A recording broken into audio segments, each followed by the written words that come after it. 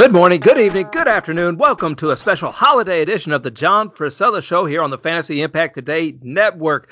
Today is the day before Thanksgiving, John, and so we have got a lot of football to talk about. We've got a lot of changes in the football, sphere to talk about because some games have been delayed, and there's been new starting quarterbacks. John, we got a lot of things on the table, and it's not even Thanksgiving yet. We're going to have to clear this table to make room for a turkey.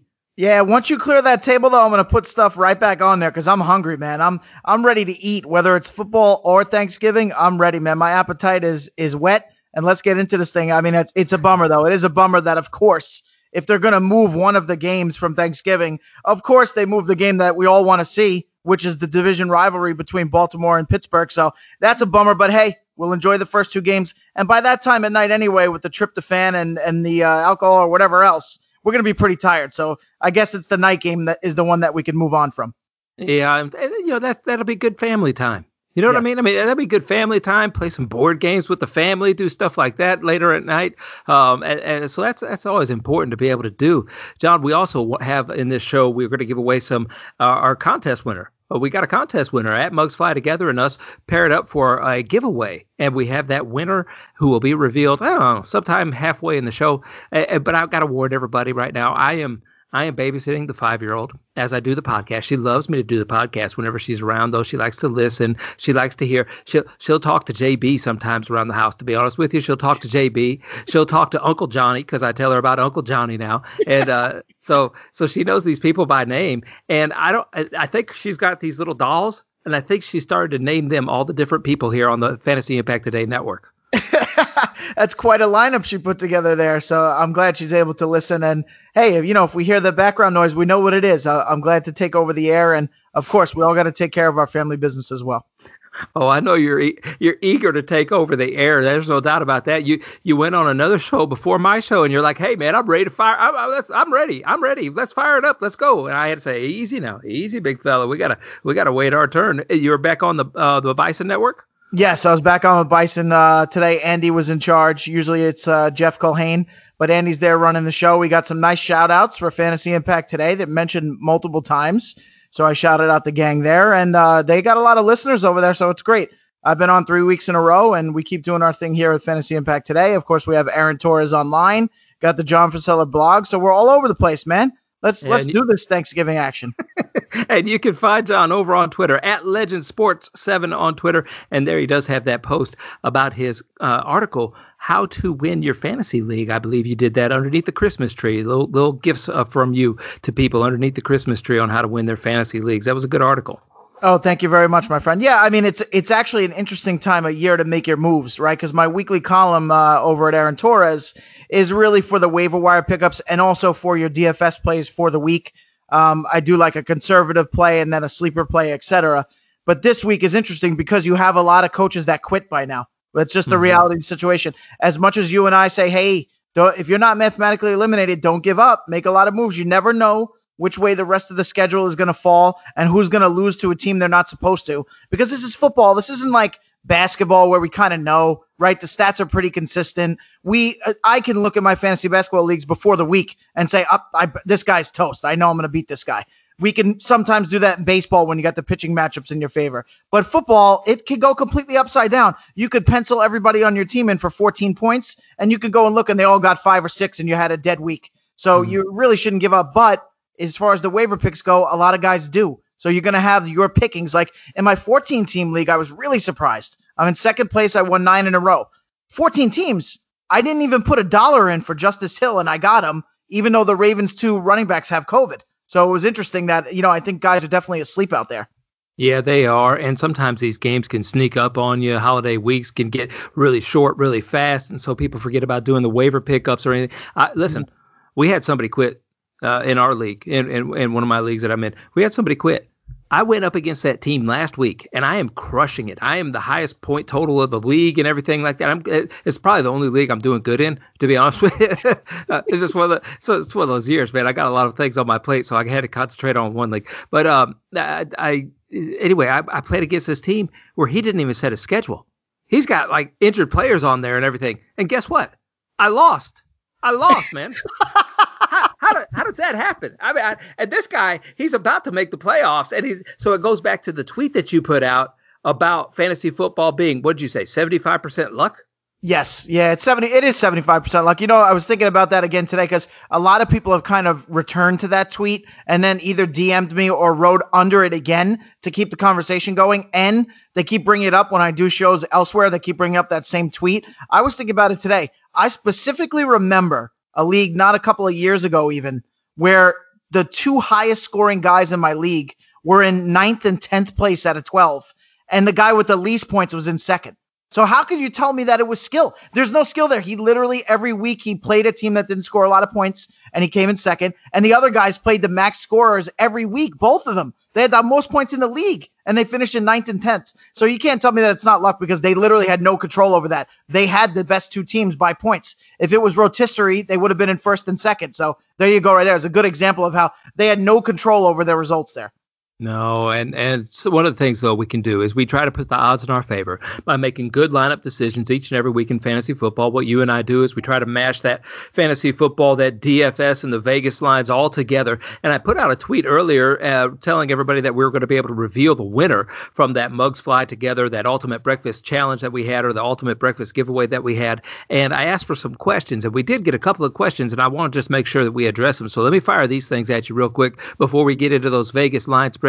And I hope I can find them all. I'm having to mash a lot of buttons. I'm having to talk to you at the same time. I've been doing breadman duty all week long. By the way, let me put this out there before, and let me track this down because I know you got some thoughts on this as well. Mm-hmm. Make sure, everybody, if you get a chance to, as we go out there and about there during the holiday season, those essential workers, quote unquote essential workers who are in the grocery stores, who are keeping businesses open as we go in there and we enjoy our free time with our family, or we're buying all these goodies to bring back to the house. Hey, those people are out there, especially this year, 2020. Yeah, I'm not going to say their lives are on the line or anything like that, but there's a good potential that they may be able to get sick from having to work. And as an essential worker myself, a good thank you to me. When somebody looks me in the eye or says thank you, and a lot of times those workers in a grocery store or something are always willing to help you.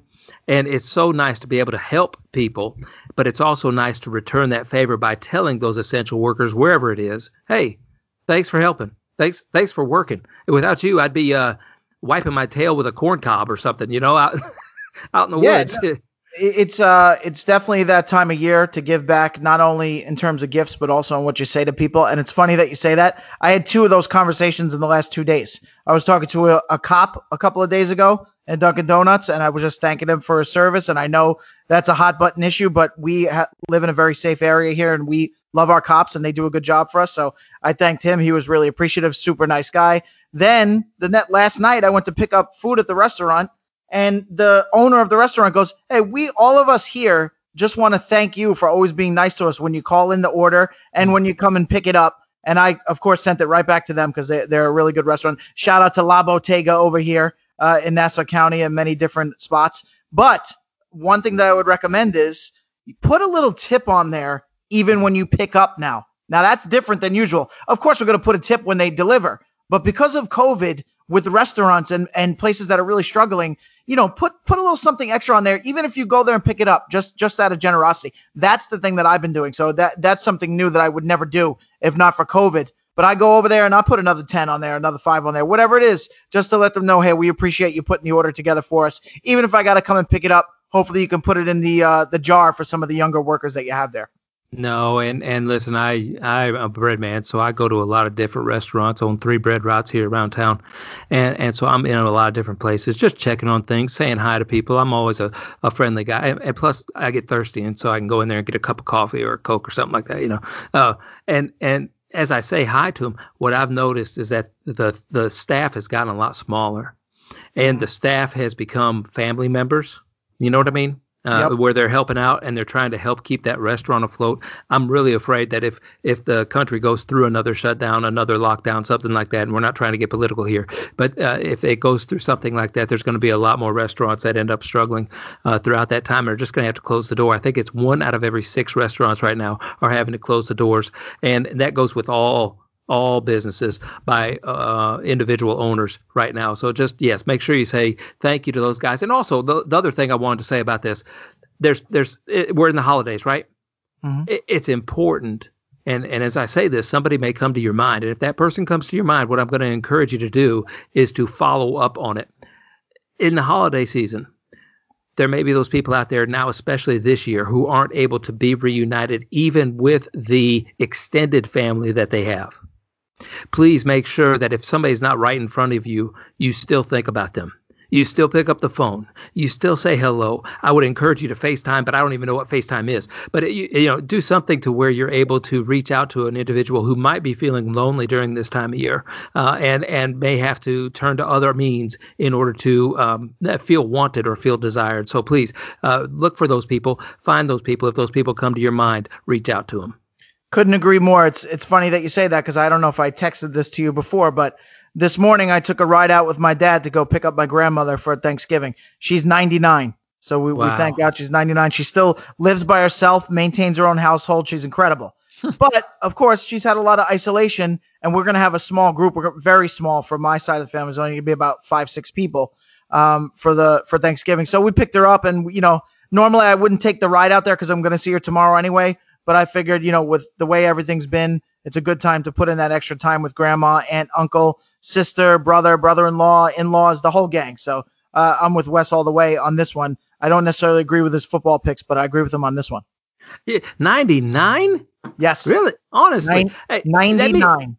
That means you have an opportunity to live into your 90s, making all different kinds of lists, John, and putting them over there on John Frisella blog. Hey, top 100 quarterbacks for the last 100 years, something like that. That's gonna be special. I know. I always say that to Nana. I always say, man, she's seen it all. So I quizzed her because I was watching The Wizard of Oz. Of course, that's a holiday movie that they always play on TNT, an all-time classic.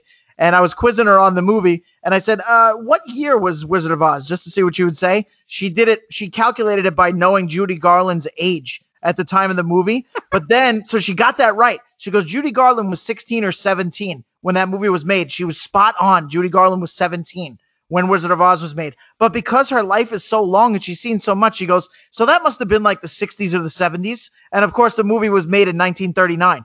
But her perception is off from being alive for so long. All those decades are middle years to her. You know what I mean?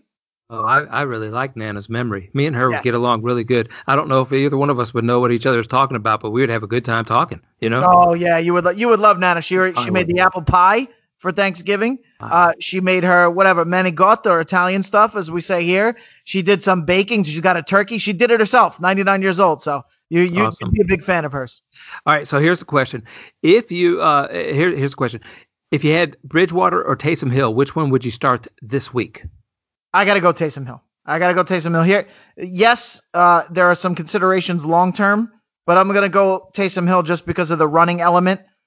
This first week, they kind of set everybody else up and made him look more like a passer, right? Because you would have thought the opposite coming in. You would have said, like we said, they did do some of the stuff we predicted, which was the Wildcat. They did change who was getting the snap, like Kamara got the snap a couple of times. So they did a lot of that stuff we said, but the difference was Taysom himself actually threw the ball a high number of times. There wasn't a lot of design scrambling plays for him. I think they're going to bake that back in this week. I think they're going to show you on tape from last week that Taysom is willing to throw the ball a lot. Now they're going to mix in that run. So with the combined element of the run and the pass, I got to go with Taysom Hill.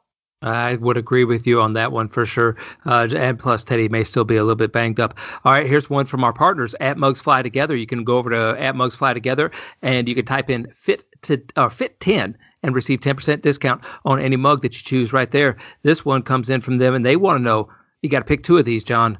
Cooks, Montgomery, or DJ Shark this week? Nothing with David Montgomery. So any choice where there's David Montgomery, I'm going to go no, because either he doesn't play well or, it's like Bears land. You know how it is, buddy. It's like either he doesn't play well or he gets hurt. So that's an easy one for me. I say Cooks and Shark. I don't even think twice about it. It's a half point PPR.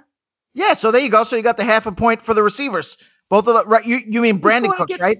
Yeah. He's going against the Packers, man. He's going against the Packers this week. The Packers got like a sieve for a running game or running defense. Come on, man.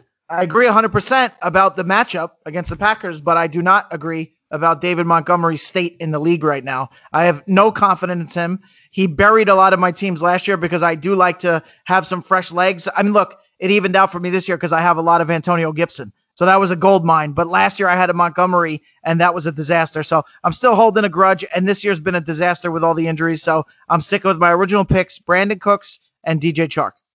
Which defense would you like for rest of season? I got an opinion on this one before you answer, and you could veto me just like you always do because you think you're smarter than me. But this is me. This at this time of year, I might actually want to use 2 spots on my bench for a defense this time of year. One that has a good outlook. I always like to be a week ahead of things. And maybe I'm looking at streaming defenses nowadays, unless, of course, I have a Pittsburgh or somebody like that who I'm going to just have in there as a solid, rock solid pick each and every week. But I like streaming defenses towards the end of the year. I don't mind doing it all season, but I like to have 2 spots for it so I can be a week ahead of those other guys. I like it if it's a deep bench, right? That's a very specific comment. That it really is relative from league to league. If it's a deep bench, why not grab that defense that you might see the week ahead who has a strong matchup? Go ahead and stash them, and then you can flip flop the next week. So yeah, but if you're on a tight squeeze, like one of my 14 team leagues only has 5 bench spots, there's no chance. I'm only running with one defense. Either I have, in that case, I have Pittsburgh, so I leave it alone. But if I didn't, I'd just be changing my defense every week. So that's all relative to the settings of the league.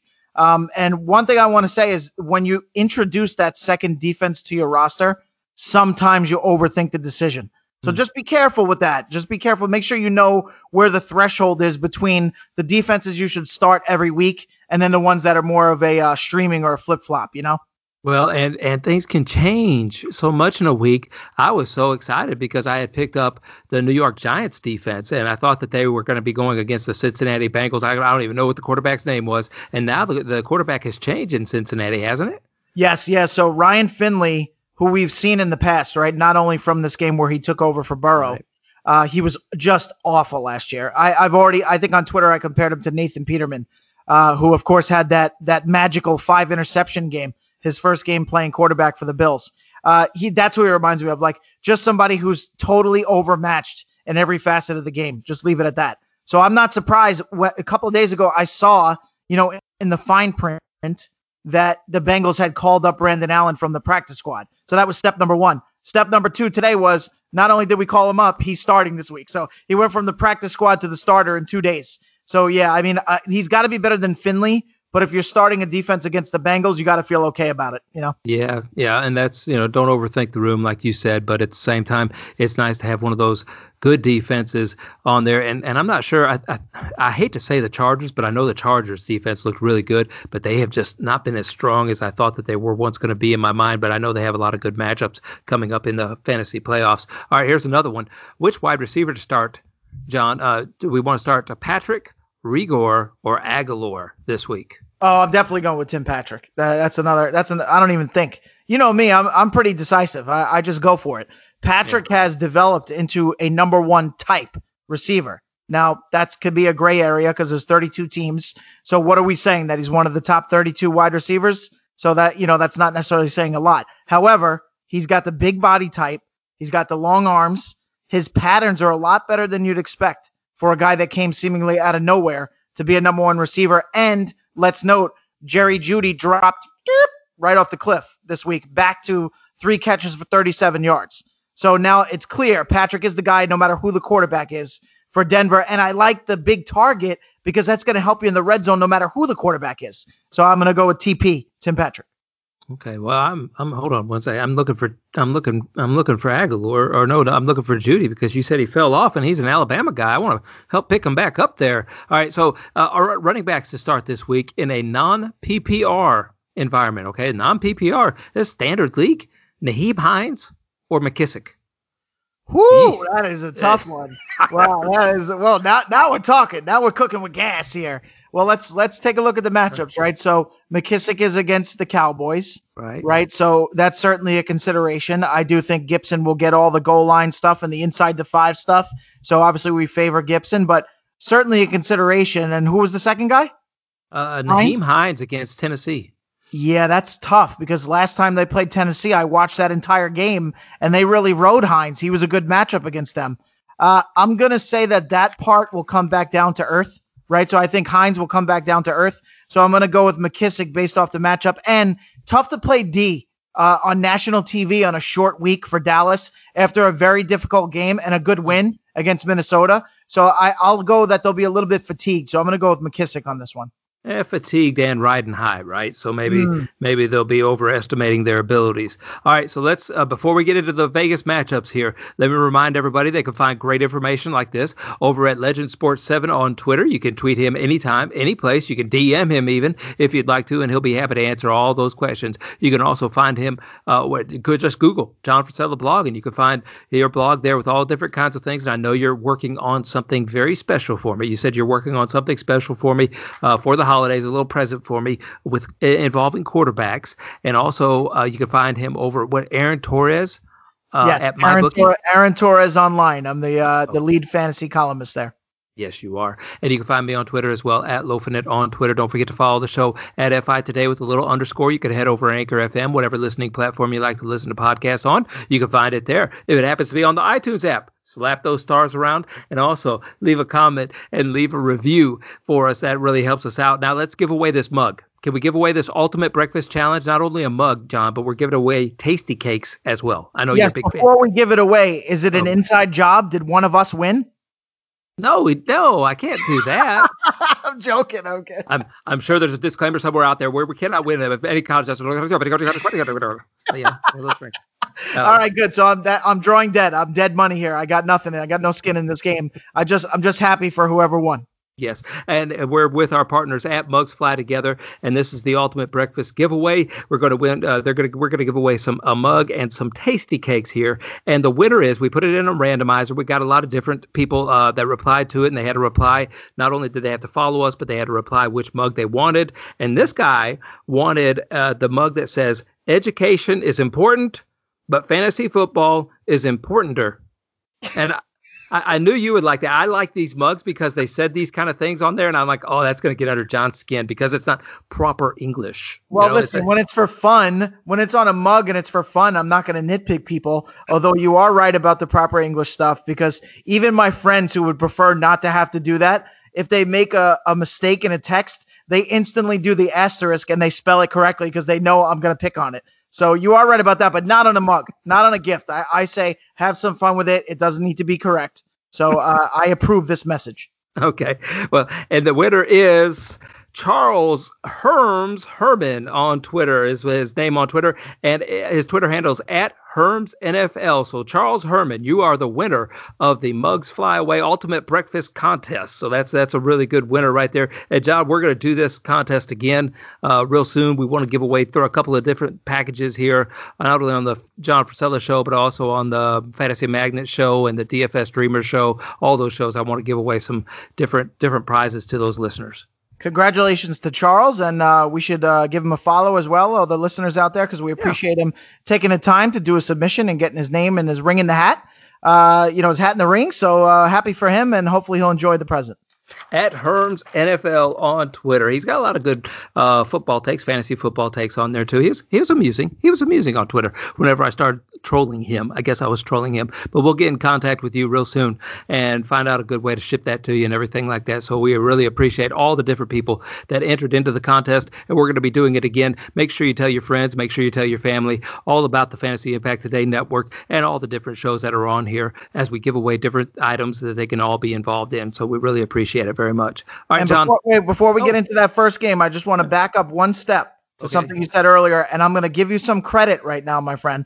You said this has been a rough year for you in fantasy leagues. There's been a lot on your plate. There's a lot going on. I just want to remind you, we did a draft on the air for fun, a best ball league, and I want to winning that one, you, right? I'm winning it. No, you're not winning. You're in third place. So I was going to say that's a solid showing. You are ahead of me in the standings. So I have to tip my cap. Out of 12 teams, you're in third place. So I've seen worse than that. So at least you got one decent league out there. Hey, you know what? I couldn't even tell you how to get back to that page right now. I don't even know. I just remember the foghorns. I remember the foghorns coming in, and I felt like I was getting aerated. That's all I Oh, remember. that was hilarious. We had a good time on that live draft. Shout out to fantasy coach JB, Yes, Jared sir. Berry, the man, heck of a ball player as well. Let me run you through your team really quick. I'm going to blaze right through it just so you can hear you have. Drew Brees, Kyler Murray, A.J. Dillon, Kenyon Drake, Kareem Hunt, Kerryon Johnson, Marlon Mack, Sony Michel, Robbie Anderson, Chase Claypool, nice. Brandon Cooks, Tyreek Hill, DK Metcalf, nice. Sammy Watkins, Zach Ertz, and Blake Jarwin. So you got about half the team is injured and half the team is really good players. Yeah, that's what I was going to say. A lot of people are injured. Listen, if you got Kyler Murray this year, he's been carrying you. You know, Kyler Murray is last year's version of Lamar Jackson this year, and I found it so important to try and get in the draft one of those top 5 or 6 quarterbacks that were mobile or runners. And I thought that they just separated themselves completely from the ones last year. And I made it a point to try and do that in almost every single league. The couple of leagues where I accidentally got Daniel Jones in, I'm not doing so well, but I'm heating up. I'm heating up, baby. Yeah, I mean, you'd be in first place in this league if you had as much success at running back as you did at wide receiver, because you crushed it at wide receiver. Robbie Anderson's having a career year. Claypool's been arguably the best rookie in the league. Tyreek Hill obviously is Tyreek Hill, and Metcalf might be the best receiver in the league this year. So if you had that type of success at running back, you'd be in first. But third place, not bad, buddy. Yeah, I probably got like 6 good legs out of the running back position right now. Is what I got left. Is what it sounded like. Yeah, well, you know it's interesting because I know you've been complaining about Drake all year, but he's still pretty good. Like when you watch him play, he runs pretty hard. It's like I know you got frustrated. You probably jumped off the bandwagon in the leagues where you can release him because you like to burn it down and go crazy. But I still like the way he runs. He's pretty physical. I know he's got issues with fumbling, but he's pretty downhill and he bulked up a lot. His arms got huge, so I still think he has some potential, Drake. I think after he came back from that injury, like you like to say, he looks bouncier. You know, Yeah. he looks he looks a step faster since coming back from this last injury. I don't know what happened. I don't know what you know, if we have some undisclosed cleaning up of a knee or an ankle or something, I don't know what happened, but he definitely looks like he has a little extra oomph in his step right now. Maybe he watched Chase Edmonds run and he was like, oh man. Yeah, I mean, that's a key phrase, by the way. You know, and if you notice, I use bouncier specifically only for one position, right? That's running back. You notice I don't say bouncier wide receiver, bouncier tight end, bouncier quarterback. Running back, you got to be light on your feet, bouncy, and you got to be fresh. I'm going to give you a great example. Darrell Henderson, the first half of the season, he was fresh, man. He came the first game of the year, he was injured. He got a little bit of rest there. He didn't play a lot. He came in the second game charging like a ram on the Rams, and he looked good for a while. Now, if you watch this past week, it looks like Cam Akers is the one getting the fresh legs, and Darrell Henderson's starting to get tired. He's not bouncy. Same thing happened with the 49ers. Jerick McKinnon started off good, then he had quote-unquote tired legs. He was not bouncy. Then that was a game where Jeff Wilson came in and got 3 touchdowns. So you, at the running back position, you really got to watch. Listen to the coaches when they say somebody looks fresh, and also watch with your own 2 eyes and see who's looking bouncy. Just at that position, it's different than the other ones. And you saying that, and I know you're going to push this off, and I understand why. I get it. I totally get it. David Montgomery has had almost 2 weeks off to rest from that concussion, right? And maybe even a little bit longer. He's going against a Green Bay Packer defense this week who cannot stop the run at all. David Montgomery might have those fresh, bouncy legs where other people are going to be a little bit heavier weighted, especially the Green Bay Packers. I mean, they played a long, heartfelt game this past week, and I could just see him coming in and having the freshest legs out of everybody. I'm not going to brush it off because that does make sense. I'm just saying, let me phrase it this way. In the context of his NFL career, how many games you as a Bears fan have you said, whoa, David Montgomery really looked like he had a lot in the tank today? In all honesty, can you count it on one hand? How many times you said, oh, he looks good today. He looks sharp. No, yes, and I'm still waiting for the David Montgomery breakout season. The schedule sets up really nice for him. If he doesn't do it now, he'll never do it. We'll just always be able to expect David Montgomery to be that, I don't know, 10 to 16 guy, have that high floor, but not a very high ceiling either. And I think that that's really what we can expect out of him going forward anyway. To have any other kind of expectations for him is just unrealistic, especially in this coaching system that he's in. It's just not going to happen. So you know what's annoying? I know we want to get to the game, so we'll get to the games. But you know what's annoying about that is there's a lot of teams out here right now that grab running backs off the scrap pile, and they're better than David Montgomery, or at least equal, right? Like a Salvon Ahmed, he looks pretty fresh for the Dolphins. Like a McKissick, who was an afterthought for a lot of teams before this. He's had an excellent year. You know what I mean? So it's annoying when you invest a high pick in a guy like Montgomery and you're still waiting for it to deliver when these other teams pick up a guy that nobody even cares about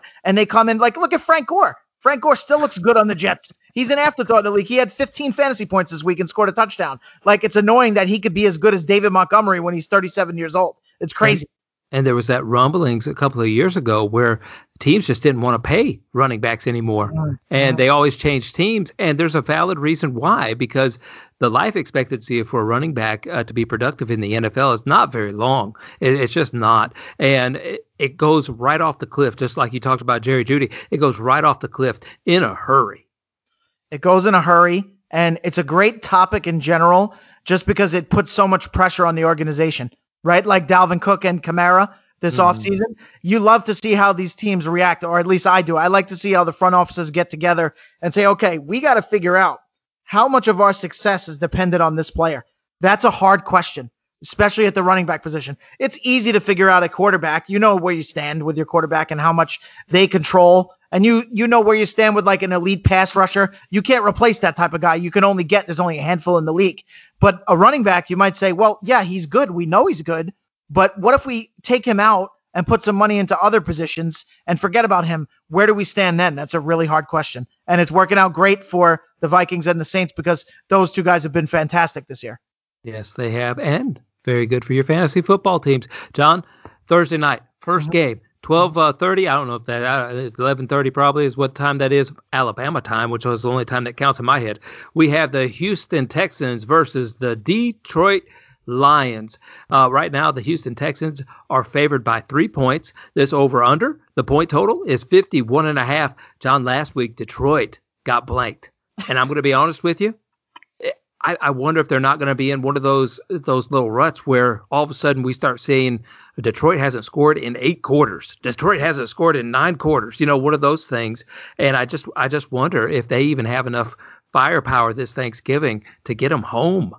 Yeah, it's going to be a little bit of both for me in this game. I have a lot to say on this topic, unfortunately for you. My instinct was you have to bounce back, right? After you score 0 against Carolina. Like I feel like there is nowhere else to go. I mean, that's rock bottom. Just think about what Brady did to the Panthers the week before, right? Brady had a terrible game, the worst game of his career against the Saints. Then he comes into Carolina and he shreds them for like 15 touchdowns. He was getting 5 touchdowns a quarter. It was ridiculous. It was embarrassing. Then you go in there against the same team with the Detroit Lions and you get 0 points. You got to think they're going to bounce back. But here's where I draw the line. So I do think you'll see a better fantasy game and a good fantasy game from Stafford. I do think you'll see a good fantasy game from Hockenson, right? But here's where I draw the line. When it gets down to the nitty-gritty, I'm starting to feel like this Lions team is just soft, right? So I'm going to take Deshaun Watson, who, what a performance he put on the Patriots. Yep. It was a one-man show. He was really fantastic. So when it gets to the nitty-gritty, obviously the line's at like 3, so we already could have guessed that with Detroit and Houston on a Thanksgiving game. 2 teams in a similar bracket in the league, so that's no surprise. So that's where I draw the line. I think you're going to see an uptick in fantasy production from the Lions, but they're still going to blow it. In the end, I'm going to take Actually, I'll take Watson to win this game by 7. I'll take the Texans. Yeah, and the addition of DeAndre Swift is going to be a help if he's able to play and suit up. I haven't heard the latest update on him. I don't think that Golladay will be able to play in this one at all. And, John, I like what you're saying. I saw Deshaun Watson finally. He was one of those top 5 or 6 quarterbacks that I talked about earlier. And I'm like, okay, if I can get Deshaun Watson, I'll be fine. If Kyler Murray goes off the board or if Josh Allen goes off the board, I'll be fine. And I got Deshaun Watson in a couple different leagues, and I haven't been fine. I don't know if it's the new system, getting used to not having Hopkins, the new coaching staff, just a lot of different changes happened to Deshaun Watson this year, but he didn't look peppy. He didn't have that bounce in his step like I was expecting him to have. But last week, it was a totally different story. He took over the game, and it was old Deshaun Watson, and I hope something has clicked because football is a lot better. Football is more funner whenever Deshaun Watson is in there. Well, I got to go ahead and disagree with you, as I like to do, because he is ranked 6th overall at the quarterback position. Right. And it's not like he had 50 points this week. He had a good game. You know what I mean? So he was up there already to begin with. And by the way, there's a large gap. Just an FYI, I'm looking at just one of my leagues here. Like Tom Brady, so you got Kyler's number 1, Mahomes, Russell Wilson, Josh Allen, Rodgers, Watson, Herbert, who if you go by per game is in the top 3. He's unbelievable. Then Brady at 217 points. Then you got a big drop off of about 20 points to Ryan Tannehill. So just something to keep an eye on, that first group seems to be bracketed off on their own, and then there's a big drop off in between. But yeah, I mean, I think overall, considering that there was a coaching change, they lost their best player in Hopkins. They not only did they lose him, they replaced him with a dud in David Johnson, right? So I think overall, I think Watson's been really good. It's just the team that's the disappointment. They just don't look, they're in disarray overall if you consider the Texans. Yeah, well, and I have high hopes. You know what I mean? I'm like, hey, Deshaun Watson, he's going to give me 1 million points, you know? And Kyler Murray was that guy. And I made sure I got some of those all around the league. So that was good. But yes, I agree with you. Deshaun Watson has done pretty well. All right, so I'm going to take Houston as well. And I'm going to take the under on this one just simply because I do not believe that the Detroit Lions, even though they're going up against the Houston Texans defense, I think that they're going to be in one of those ruts and just not able to score. Yeah, I think that's a fair point. You know what's really interesting is how do you read a situation like this with an early game on a Thursday? The Lions are used to it. They do it every year, right? They're regular on Thanksgiving. But how does that affect their team, right? Is that going to help the offenses that these two defenses got to come back on short rest? Or because it's such an early game, like you said, 11:30 in some areas, 10:30 in some areas, whatever it is, are they going to come out sluggish on offense? So in your opinion, that's what's going to happen. It's going to be a little bit sluggish, and you're going to go for the under. Is that basically it? Yeah, that is. And if you think about Texas time, if it's 11:30 and they're playing right, you know, that's just it's a strange time. It's a strange environment. I don't think anybody's played like that since college days, you know. So yes, I think it's going to be just out of their atmosphere, and it'll be a low scoring game until the second half when they start getting hungry and they want to go get that pumpkin pie. Let's say 52 points and it dropped to 51.5. I'm just trying to arrive at my score because I have the Texans winning by 7. 28-21. What's that? 49 points. There you go. Yeah. I'm gonna go with you. 28-21. Houston Texans. I'm gonna go under by 2.5 points. All right, first smart thing you've said all day. All right, second game, Washington at the Dallas Cowboys. This one has, I don't know, this is crazy. It has a 47-point total is what it started out at. Now it's 46. The Dallas Cowboys went from being 1-point favorite to 3-point favorite. That sounds like to me that's just Vegas trying to ensure a victory for themselves this week. Yeah, well, I mean, look, people like to say that I'm a know-it-all. Right? Those that like you like to say that. Those that know me well think I'm a know-it-all. But I'm going to come out now. First of all, I corrected myself on Seattle. Right? I said I threw them out of the mix as a Super Bowl contender, and I've adjusted for their acquisition of Carlos Dunlap. And I said that's my mistake for taking them off the Super Bowl list. They're back on it. That's number 1.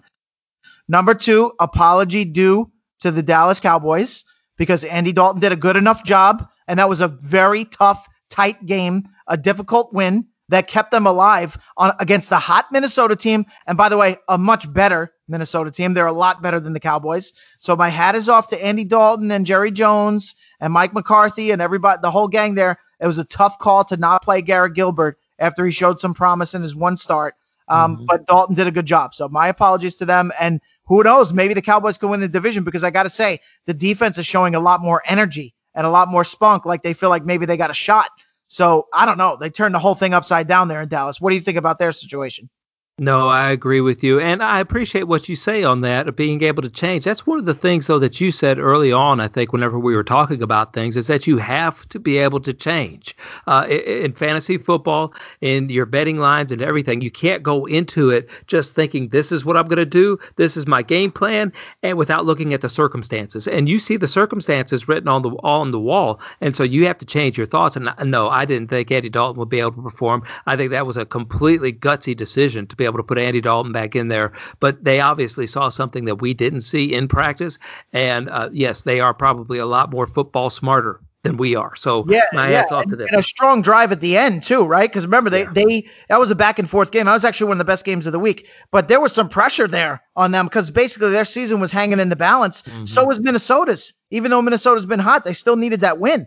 So for them to pull it out and to have a couple of nice drives down the stretch and get that thing done, I was really impressed. That was a good strong effort. So I'm gonna ride them here for a couple of reasons. It's still only 55% on Dallas, even though the line has gone up twice, right? So it went from 1 to 2 to 3. So now they're a 3-point favorite. So the fact that the action is not 70% on Dallas, but the line went up 2 points means we're getting a good value play here. So I have to, and also I think the average Joe Schmo football fan is going to like Washington in this game because Washington's been a more complete team and a steadier team in more games than Dallas has been.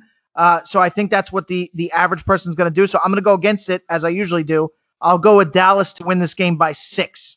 Wow. Dallas by 6. Wow. And I don't want to give Dallas too much credit because I do think the Bears wore out Minnesota Vikings the week before all this. You know what I'm saying? Down before they went and played in Dallas, the Bears just had them wore them out. Wore them out. It was a physical contest.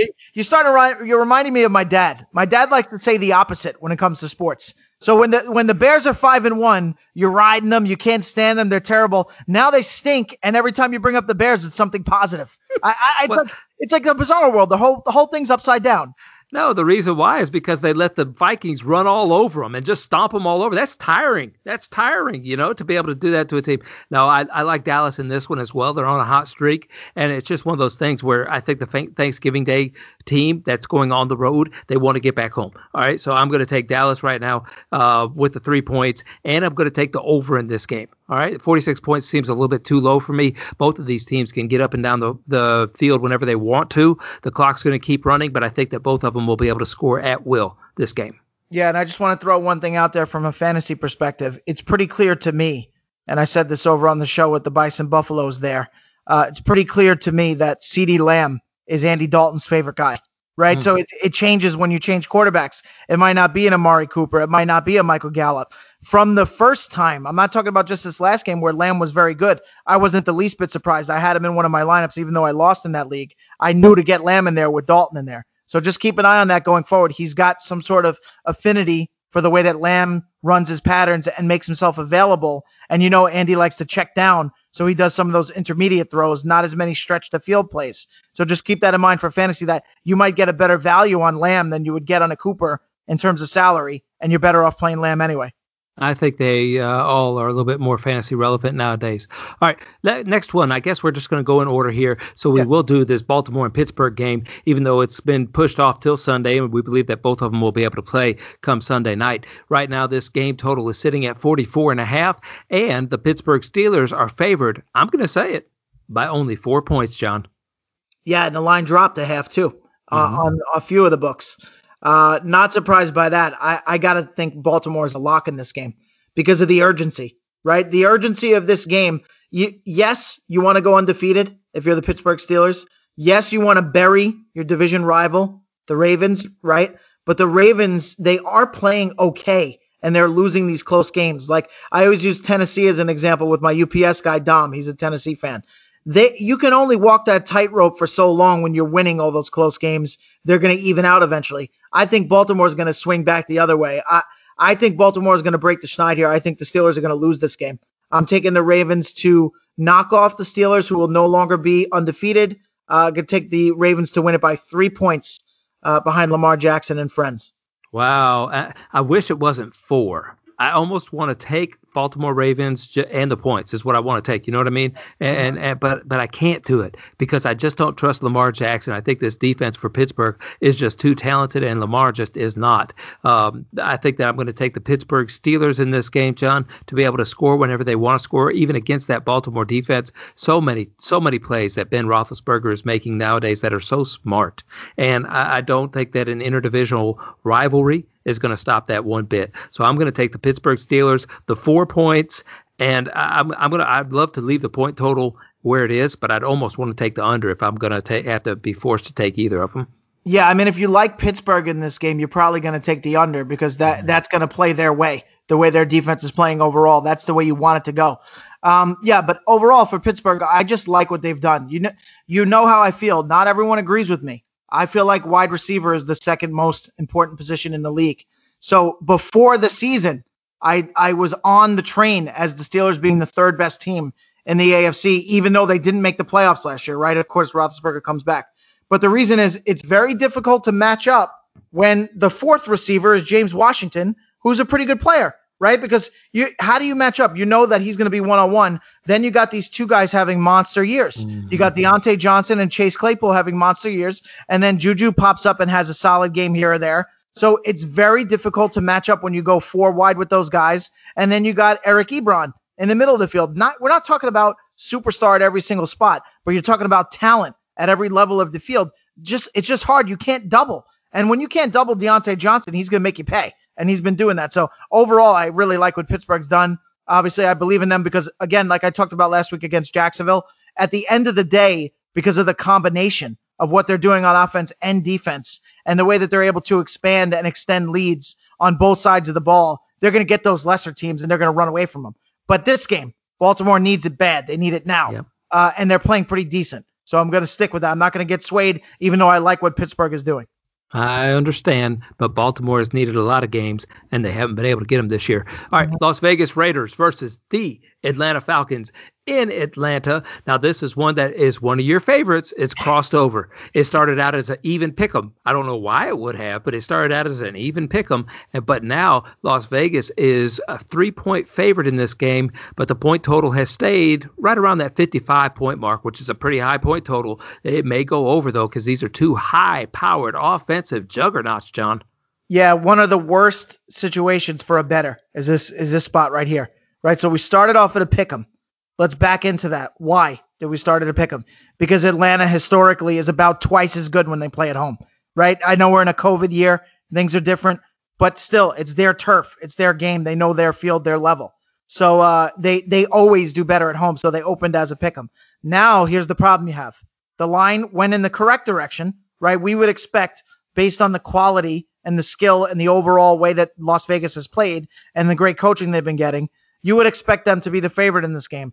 But if you're going to take them, you'd prefer it to go from like a pick'em to -1. When it goes a pick'em to -3 and now we're at 60% on Las Vegas, I have a feeling we're going to end up at 65 or 70% on Las Vegas. Now you're in a pickle when you're picking this game because it really has competing factors on both sides of it. So for me, I'm going to go against it because it seems like a lot of people are going to jump on that bandwagon. I'm going to go with Atlanta at home. Ridley, like as we said, he came back and gave him a spark. It's been tough with Julio in and out of the lineup, left and right. It's very difficult. But I think overall, the Las Vegas Raiders are going to be on a come down from playing another tough physical game against the Chiefs and a hard-fought game. It's totally different when you go out of division against the Falcons. So I'm going to take the Falcons to cover. I don't even know who you are, John. I mean, that's a crazy. You love the Las Vegas Raiders. You love everything that they are. You love all what they're about. And right now, I'm looking at this as a must-win game for the Las Vegas Raiders on the road in an environment where they can go in and win. Because I'm not going to say Atlanta looks again to be in that funk, but they don't look to be playing as hard as they did a couple of weeks ago. Granted, it was against a really tough team in the New Orleans Saints last week, but I don't think the Las Vegas Raiders are any worse of an opponent or any better of an opponent as far as that matter. I think they're a really good, solid opponent. Derek Carr has played lights out, man. Derek Carr is doing a fantastic job, and he'll be able to shred them Vikings apart like a turkey dinner on Thanksgiving. So I'm going to take the Las Vegas Raiders here, and I'm going to take those out. Yeah, I'll give you those 3 points, John. Yeah, you're going to give you those 3 points. I think it's a game where if you're a logical football person, it's too easy to be logical in this game. And again, that's been my team, the Raiders. I have a pretty good beat on them.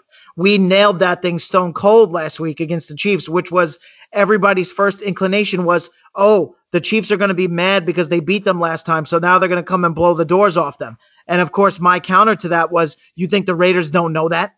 You think the Raiders don't know the Chiefs are going to come guns blazing and they're going to cover the spread? That game literally landed exactly the way we said it would. So I have a good beat on them. And now this is a game where it's so hard to duplicate that energy. So much of it when you're playing with these middling teams or these top of the middle tier type of teams, it's very difficult to maintain that energy. So that's something to keep an eye on this game. It's a letdown spot. Even though they lost last week, they gave it all. They gave it all in that game, and they put an effort out there that would result in a win against almost every other team. So I take the letdown here, and I go with Atlanta. Okay. All right. Next game, Arizona Cardinals with Kyler Murray having a bum shoulder. He says it's all okay and everything's fine. Going against the New England Patriot defense. That's just not the same defense that we thought it was, and that showed last week, I believe, a little bit, where I thought they were in a very good smash spot, and they ended up losing last week. I couldn't believe that, to be honest with you. And the Arizona Cardinals are favored by 2.5 points, and this game total is sitting at 49.5 right now. Only 31% on the Patriots, so I'm not going to think too much into this one, right? I think exactly for the reasons that you said. Regardless of whether or not Kyler has a shoulder injury, he's also one of the most talked about players in the league right now. So are we even a little bit surprised that it's 69% of the action on them? I'm not even a little surprised. That's the attractive pick here, right? So I'm not doing that. I'm not going to fall for that bait. They're not going to hook me and take me underwater. So I got to go. I got to go with New England at home. And they lost Burkhead, so go for in DFS that running back combination of Damian Harris and James White, and I'm gonna go Patriots. Okay, you do that, I'll go Arizona. All right, I'm going to roll with my guy Kyler Murray. I just think there's too much offensive firepower in Arizona for the New England Patriots to be able to keep up with them, and that defense is pretty fast in Arizona as well. And to me, New England has just been getting slower and slower for years. So I think that Arizona handles business in New England without any problems. 49.5 points, John. 49.5 points sounds about right. If I were going to take either one of these, I'd probably take that under. And it opened at 48, so I'm probably right on that because it's sitting at 49.5 right now. Yeah, I mean, but on Pinnacle, it went up to 50. So it went from 48 to 50. So to be honest with you, it makes me nervous about my pick of taking the Patriots because I would prefer, like we talked about last week, and I think that worked out well for us, was thinking about how does the team that you're picking have to play in order for them to play into the line. So for me, if I'm going to take New England, I'd rather this game be an under. So even though I don't like that the line went up 2 points, that does scare me. I'm just going to have to go with it. I'm just going to have to take the Patriots to cover the spread and for the game total to land on 47 points. So that's my pick here. Okay, now I'll say this. Can I put a caveat in there? Yeah, of course. If Kyler Murray comes out in a sling, I'm taking back my pick. Okay, that's I'm taking my. It doesn't. No, I'll take Cam Newton there in that situation. All right, New York Giants. My New York Giants with Daniel Jones leading the charge. They are favored by 6 points this week against a Cincinnati Bengal team. And you know what kind of scares me? I don't even know who. I don't want to be an Allen. But B. Allen is the quarterback for the Cincinnati Bengals, and I don't even know who B. Allen is. You're the one ranking 100 quarterbacks. Did B. Allen even make your 100 quarterback list? Yeah, Brandon Allen. He just got promoted, so I started making the list. I'm not done yet, as we were talking about off air. And it started off as a list of the top 85 because I basically went through the starters, the backups, and the third string, the ones that are somewhat relevant. And then Brandon Allen wasn't one of those guys originally because it was before we found out that he got activated from the practice squad, so he wasn't even on the radar.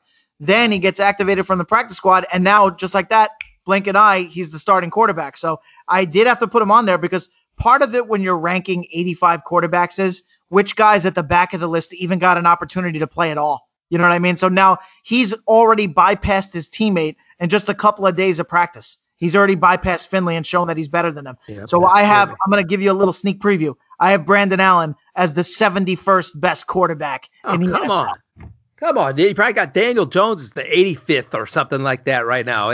No respect whatsoever. No, that scares me whenever a quarterback does do that or any kind of player from the practice squad comes in and all of a sudden just dethrones somebody. Maybe that means there's a spark that the team has whenever he's playing, and the other guy just wasn't able to do it. So this really scares me for this line. I am tempted to take Cincinnati just because the Giants, they're not going to blow anybody out. I don't care if they did have a bye week. They're not going to blow anybody out. The Giants just don't blow anybody out, and they make too many mistakes to be able to cover a 6-point spread, in my opinion. So I'm going to probably take the Cincinnati Bengals, even though I don't even know what a B. Allen is.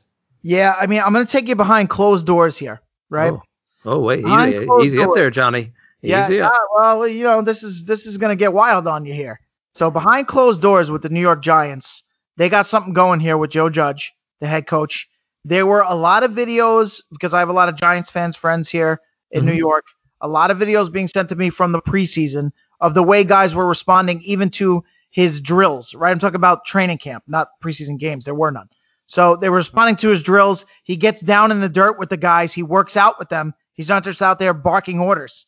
So there's a lot going on behind the scenes where guys are rallying for him. I can guarantee you that he's behind closed doors saying, there's no effing, of course we're not going to curse, way we're going to let the Dallas Cowboys come back in this division with Andy Dalton playing quarterback and no Dak Prescott and take this division away from us. Not the way Carson Wentz is playing right now for the Eagles. They ain't going to beat us either. So we're going to come out here against this practice squad quarterback, and we're going to make his life heck. He's not going to complete a pass. We're going to blitz like maniacs. We're going to put pressure on them. So that's what's being said behind closed doors. They're going to come out here, and they're going to look for the blowout. Doesn't mean they're going to get it, but they're going to look to blow this kid out and put him on skates and make him nervous back there. That's what's happening. I'm so excited. My Giants are going to be in first place. I'm going to the Super Bowl, John. My Giants are going to the Super Bowl.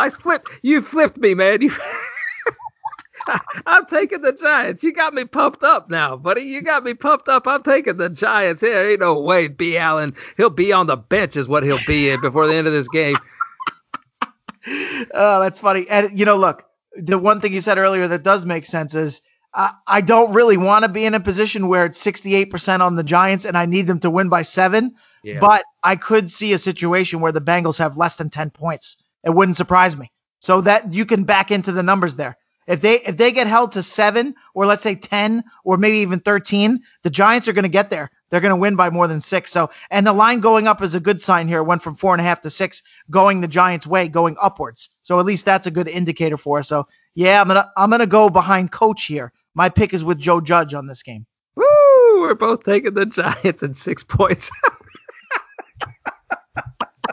Hey, we're in a given mood, I guess. It's Thanksgiving. The 45-point the game started at 45 points, and it has dropped down to 43 for this game, which seems like it's a little bit under. I'm going to take the over because I do think the Giants are going to be able to win this one. I don't want to say in a shootout or anything like that, now that I've flipped around, but I thought that maybe that this game was just going to end up being close all the way through, and the teams would just have to start trading off points, so I do want to take the over in this game. That's just my personal opinion. I don't think it's going to even be close. I got 20 to 13 or 20 to 10. You could pick your score. I got Giants 20 and either 10 or 13 for Cincinnati. Okay. All right. Yeah, for me to be able to win that, if we make that correlation now, because I did have the over because I thought so, I do need to switch that to the under if I do think the Giants are going to win. You're Not absolutely necessarily, right. No. Just because that's a good storyline doesn't mean that you have No. No, if the Giants are going to cover that spread, you're right. They're going to have to keep the Cincinnati Bengals at a real low point total. So that it goes hand in hand. So I am taking the Giants. I am taking the under because that does go together. So I rationale things.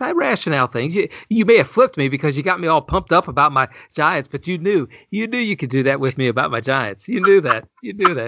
Oh, I don't even do this with the purpose of getting you to flip, but it's like a 90% rate that you're going to switch your pick if I really get into the weeds with it. No, I write down everything. Since you said that about who was it, your father-in-law saying that, I write them down beforehand, and I don't change them. That's the first one I've scribbled out in probably 2 weeks, but you got me pumped up about my Giants, baby. It's true. No, in all honesty, though, that is true because I think they know this is it. Like, we're kind of at a crossroads now in that division. It's like if you start losing games, any of those teams, any of those 4, actually, they're all in the mix at this point. If you start losing games now and you go on a bad skid, that's it. One of those teams is going to step forward. So I think Judge and the team in general, all 3 facets like we talked about, I think they're going to have that energy and that drive to be the one to go in the right direction. And this is a game where you got to make a statement. You can't go against a practice squad quarterback and not win this game in a division battle. So you got to come and make a full statement. Here's another one, John, it's got too many points written all over it. It looks like the Cleveland Browns are favored by 6.5 points. This is in concrete here. It hasn't moved all week long. The game total is sitting at 49, and we have a new starting quarterback for the Jacksonville Jaguars in Mike Glennon. This is exactly the same situation that we had beforehand, but the only thing is we know what Mike Glennon does in a game, and it's never good. You're spot on. Well, I know you know because he was with the Bears. Yeah. Guess what? It's Johnny blow-up time We get one blowout per week. Somebody explain to me how you can bench a young quarterback who came in and did a very good job in his first game, right? Luton against the Packers, kept them in that game all the way down the stretch and almost pulled off a miracle upset against one of the best teams in the league. How can you bench him for Mike Glennon, who might as well be Wes Easley? I'll put myself or Wes in there. That's how bad Mike Glennon is. How could you do that when the kid is only going to get a limited window to play and his bad game came against the Steelers? You can't count that. You can't take a kid in his second start in the NFL against the number 1 rated defense and count that against him, that he had 4 interceptions. What'd you think he was going to have? Right? That's what I always try to get people to focus on the perspective. What did you peg him for in that game? We all said the number 1 play in DFS defense is going to be the Steelers, and they're going to have a ton of fantasy points. Everybody knew that beforehand. So what are you saying? You think Luton, if you're the coach, I'm saying, if you're Doug Marrone, you think Luton was going to go in there and throw 4 touchdowns? Get out of here. You already knew he was throwing at least 2 picks. That was a guarantee. So he threw 4 picks. Big deal. It's against the Steelers. Now you're going to play Cleveland and you're going to play Mike Glennon? I mean, to me, that's like a desperation. I need to try to win a game here because I'm going to get fired. Doug Marrone type of thing. But to me, I'll just finish with one thought. I think you have a better chance to win if you have Luton. What do you think? No, I think you're absolutely right, and I think that's why they're playing Glennon. I think Luton played too well. Jacksonville doesn't want to win games, John. They don't want to win games. Marrone's going to be out, though. He doesn't care. He doesn't care. He has a bonus, and I bet you if we pulled out Doug Marrone's contract from the filing cabinets, we'd see that Doug Marrone had a stipulation in his contract that he gets a bonus if the Jacksonville Jaguars lose so many games. Okay? Think about it. They cut Fournette, which kind of seems like it's an okay move, but really, they had James Robinson sitting right there, right? So they cut Fournette. Then they like you said, they're changing out quarterbacks left and right. They just he told Minshew not to throw it to DJ Shark. That's the only thing I can explain. Why else would Shark and Minshew be having issues and problems? Why? He should be Minshew's favorite player on the offensive side of the ball, and yet they couldn't connect. They had some beef with each other. Come on, man. And now they're going to start Glennon. Like you said, that guy, Luton, he looked too good against Pittsburgh last week. They're going to ensure that they lose against Cleveland. Well, no, he had 4 picks against Pittsburgh. He didn't look good against Yes, but okay, fine. He has 4 picks, but it's against the Pittsburgh Steelers. All right? So it's against the Pittsburgh Steelers. That doesn't mean he played terrible. He played 4 picks, so I guess that is pretty bad. But that's bad. It's bad, but the point is you got to throw that game out before it even starts. If you're a football guy, right? And we always say, Wes, you and I are very respectful to these professionals. There's got to be a handful of guys in there that actually know less than we do, and their instincts are not that good. Because if you're a football guy and you went into the game thinking Luton in his second start in the NFL was going to do well against that defense, there's something terribly wrong with your mind. Your football mind is all scrambled. Maybe you had a few concussions from your playing days because it's just ridiculous. But let me talk a little bit about Fournette because you brought him up. Very funny. Before I jumped on the show, I saw that Trent Richardson was trending on Twitter. And the reason why he's trending is someone showed a video of Fournette running this week, right, in the past game for the Buccaneers. And it was an overhead view of a play where there was a gigantic hole to the right of the offensive line, like gigantic. You could fit 4 players in it. And he literally ran right into the offensive lineman in front of him and then fell on the floor. And that's a famous nod to Trent Richardson, who had that viral video many years ago before he retired, where he literally had a walk-in touchdown and decided to just fall on the ground. So, I'll at least give them a pass on that. That was my point. I think Fournette's pretty finished. And overall, I think Marrone's not going to get another job. So I think he honestly thinks that Glennon is going to be better than Luton, and I just don't see that. Well, okay, so let's put this to rest. I'm taking Cleveland and the points, and I'll take the under just because I don't think that Jacksonville will score very many points, and I don't think that Cleveland and Baker Mayfield will score 49. Right. Well, it could be an under, but I think this is going to be a one-sided blowout, so it's going to be close. Yeah, it could be an under. I just want to say Mayfield hasn't been great in fantasy. This is the week to fire him up. So if you go on DFS, fire him up, all the Cleveland, all guns blazing, everybody go, go, go, go, go. Fire up the troops, all the Browns. Even Jarvis Landry? Even my buddy Jarvis Landry if he's out there. Okay. All right. And so that may be an opportunity to sell Jarvis Landry if your trade window is still open after this game. Okay. That's my own personal opinion. So you're going to take Cleveland as well, giving up the 6.5 points? Oh yeah, all the way. I Okay. have Cleveland. I have Cleveland to win this game with Glennon in there by 21, 3 touchdowns. All right, make sure you're following John Frisello over at Legend Sports 7. Follow me as well on Twitter, at Lofinit on Twitter. And just make sure you follow the show at FI Today with the little underscore. Head over to Anchor FM and subscribe to the program where you can get all the podcasts here on the Fantasy Impact Today network. So you can stay tuned in for the different giveaways that we are. We're doing a bunch of stuff before the end of the season. John and I are going to get together, and maybe even a couple of other people are going to get together and do like a little holiday special edition where I have everybody over at the podcast house, and we just have some fun, which I hope will be really fun for you, the listeners, as well. John, here it is. Carolina. Teddy Bridgewater is listed as quarterback. It looks like he's going to be able to play against those Minnesota Vikings, who lost, in my opinion, a heartbreaker game that I think they went into Dallas a little bit overconfident myself, and maybe that's the reason why they lost it. So it could have been a good wake-up call for them.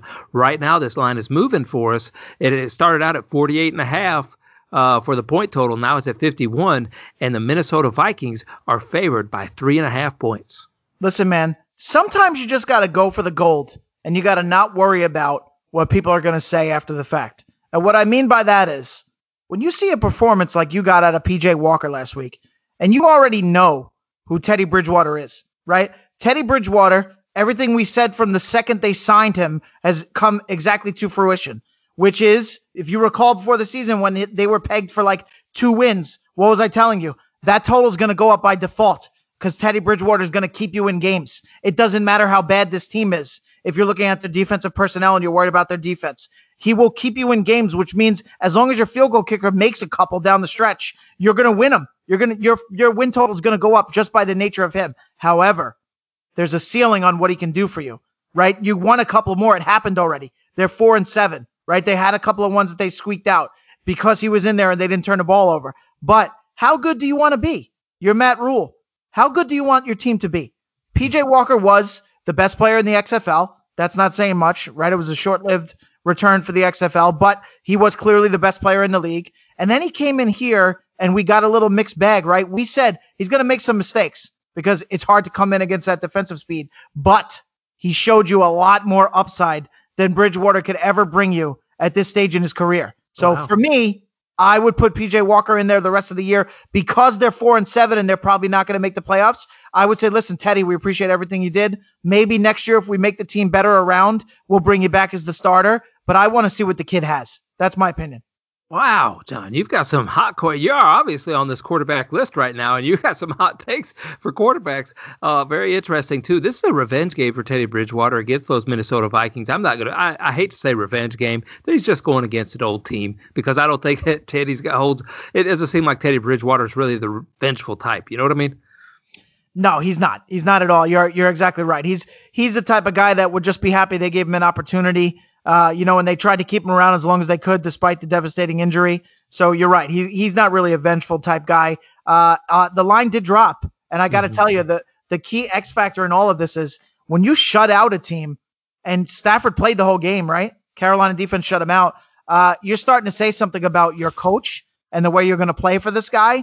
And you're kind of flipping the perception of the team, right? We knew they had some good offensive weapons, but they don't have McCaffrey, right? We already kind of knew that about Carolina. We knew where they stood. But everybody was saying, oh, their defense is terrible. Bottom 3, bottom 4. You better check those numbers, and you better check those stats. This Carolina defense is coming on.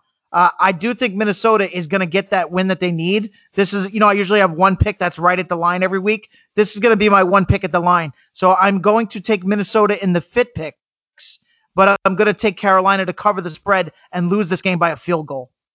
Okay, that makes a lot of sense to me, and I've been struggling with this game all week long. I've had my eye on it, and it just hasn't really moved all that much to make a difference to me in my mind. And the thing that pushes me over the limit too is that 3.5 points, right? I look at this as being a field goal game somewhere in that neighborhood, and so I see Carolina staying within that field goal as well. That's what I'm trying to say. So yeah, and also that over under is like spot on. Everything that Vegas did in this game, that's why they're geniuses. They got their algorithms. They're laughing at us suckers trying to figure it out. This over-under is spot on. If I laid it, I would have laid it at 50. They have it at 51 now. So I think it's going to hover just like the line. Both of them are going to hover. I'm going to go under because I'm going to stick with what I said. I see a rise in this Carolina defense. I think they're going to grind it out. It's going to be a tough battle. It's going to be a good game. I think people will enjoy this game if they get a chance to watch it on Red Zone. And I know Minnesota got lit up, it feels like, against Andy Dalton and the Dallas Cowboys, but their defense was better than that.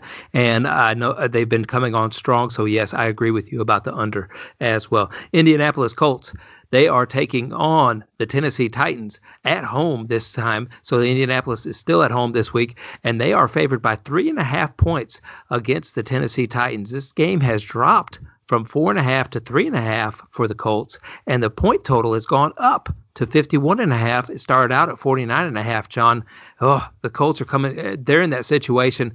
This game has that situation written all over it. Indianapolis won a huge game last week, right? An emotional victory. Tennessee, their backs are against the wall. They need a victory pretty bad. And so this is a tough game for me, but I still like the coaching. I like the game playing ability, the big playmaking ability of the Indianapolis Colt offense to be able to beat those Tennessee Titans this week. You got me. I'm with you on this one because my initial instinct, I like to have one or two where I just turn my brain off and I just say, hey, they're going to even the score on this, right? Because the Colts beat them last time and they beat them up pretty good. Mm-hmm. And you think Tennessee's going to come in with a good game plan and they'll just even it out. That was my initial instinct. But I see 74% on Tennessee. And I still see a little bit of room here. There's a little bit of a gap space for Indianapolis to squeeze in there. I got to go with you. I have to go with the Colts with only 26% on them. We're going to go with Frank Reich. We'll get the mix and match running attack. Jonathan Taylor, big bounce back game. This past week, he had some good downhill runs, showing some physicality. Again, they're using all the tight ends. They mix and match with the tight ends. Trey Burton had an athletic touchdown in that game as well. Phillip Rivers, it's all about that leadership. I'm not going to name names. I'm not going to point fingers, but I got in an argument with someone on Twitter before the season who tried to tell me that Tyrod Taylor was the answer for the Chargers and he would be a lot better than Rivers. And I just flew off the handle. Look, I don't come on the show, Wes, and I don't go on these other shows saying that I'm an expert on defensive line play. I'm not an expert on how to match up your safeties with other teams on defense. But I've been watching quarterbacks since I'm 3 years old. Legit, I have memories of watching Dan Marino against the Jets when I'm 3 years old. I know quarterbacks. And to insult me by saying Tyrod Taylor could play at the same level as Phillip Rivers, I don't care if Phillip Rivers is throwing lefty. He knows the game better than Tyrod Taylor, and that's the key. That's the leadership. What he can see at the line and what he can control with his mind and his leadership and his experience is key for this team. So I'm going with you. I'm going with the Colts. Him and Frank Reich really seems to be getting on the same page right about now, and that is proving to be very good for the Indianapolis Colts. Hey, you say that 74% is on Tennessee? That's against the spread. 81% on the money line for the Indianapolis Colts. So I'm going to agree with you there. And I'm going to take the under because Tennessee, to me, just having a tough time moving the ball, getting the ball in the end zone. They're having a tough time figuring out things. Look, one of the bread and butter plays last year was the fake handoff and then a pass. So play action pass. It's just not being able to happen this year for whatever reason. And I wonder if it's just that teams aren't as afraid of Derrick Henry because they're not afraid of Tannehill at all. So they're not biting on that play action fake anymore. It's the whole situation's tough. I think another thing that you got to throw a wrinkle in here is I think Tennessee's defense is overrated. Mm-hmm. I think people think because it's Mike Vrabel and he has this background as a tremendous defensive player in his own right, and he's a physical, imposing type guy.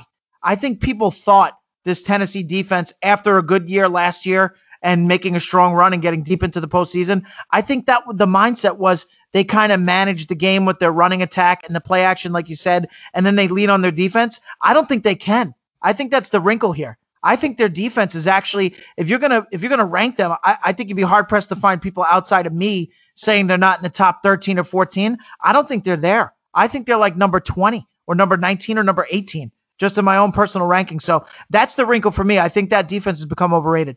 Yeah, the whole team looks tired to me, John, even Vrabel. Vrabel looks tired to me, too, now as I watch them. All right, so let's go on to the next one. We have the Buffalo Bills at home facing the Justin Herbert led Los Angeles Chargers this week, and Herbert has been coming in and making just a huge impact. Right now, I look at this as Josh Allen looking in the mirror, going, "Wow, that's me like 2 years ago," But he's more accurate than I was, is what it kind of looks like to me. We have the Buffalo Bills favored by 5.5 points. That line has dropped by 5 points, and this point total is sitting at 53.5, which has gone up from the original 50 that it started out at. Tell me what's going to go on here, John. Well, I got to tell you, I got the chills just even looking at the screen at Justin Herbert's name, the way that this kid is playing, right? I got a good up-close look against a fake defense because the Jets are in full tank mode, and they actually are starting a lot of rookies that have never even played before. So they are in full tank mode. Of course, they traded Jamal Adams.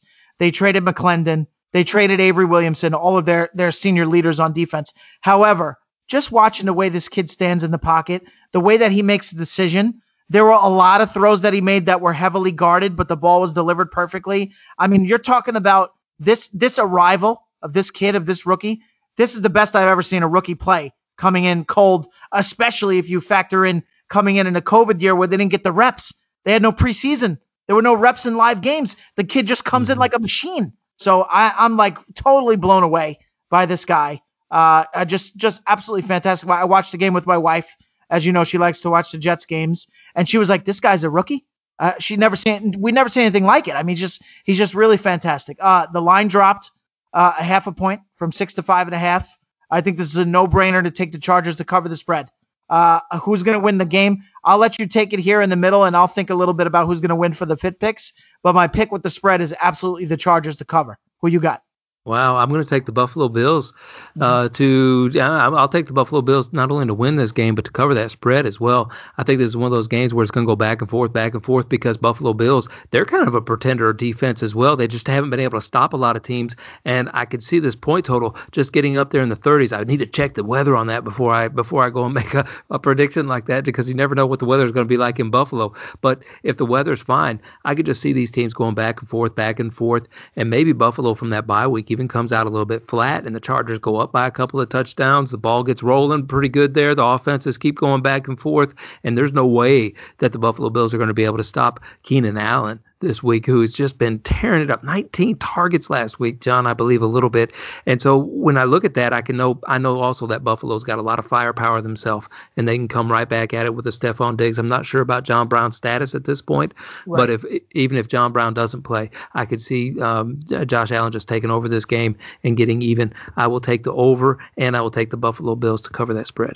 Yeah, I mean, the only thing about Allen is I think he's probably going to draw Tre'Davious White, right, who is considered one of the better cornerbacks in the AFC. So, but what I like about the Chargers is the fact that they do have these two other guys who are difficult to guard, right? So we say Keenan Allen's a given.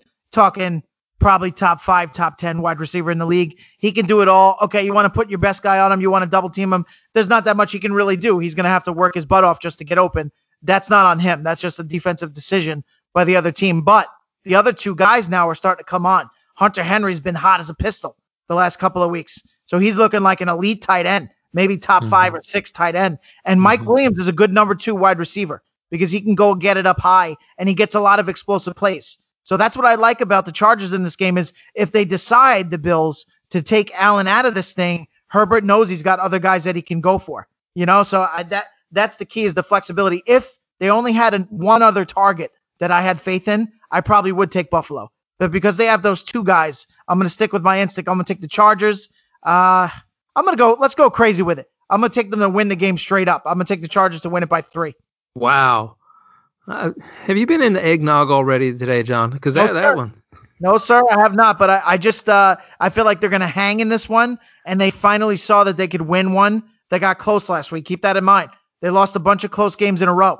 They finally got one against the Jets. The confidence is going to be up. And, of course, they have a lot of confidence in the kid anyway under center at this point. So I think now knowing they can do it, here's another one that's going to approach a close game. I think they're going to pull it off at the end.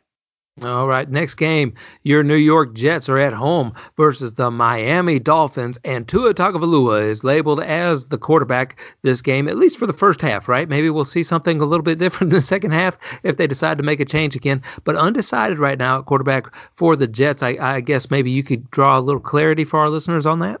Yeah, well, it's because Darnold's injured, right? That's why it's undecided. You know what? If you really want to have a good laugh, we did close doors with the Giants, and of course I can give you that perspective here in New York. I'm reading every single article, hearing every single blip you could possibly hear on New York football. What's going on behind closed doors is the Jets are trying to figure out how to lose again, right? Which they've been doing a really good job. Let me give you a little tidbit of how good they are.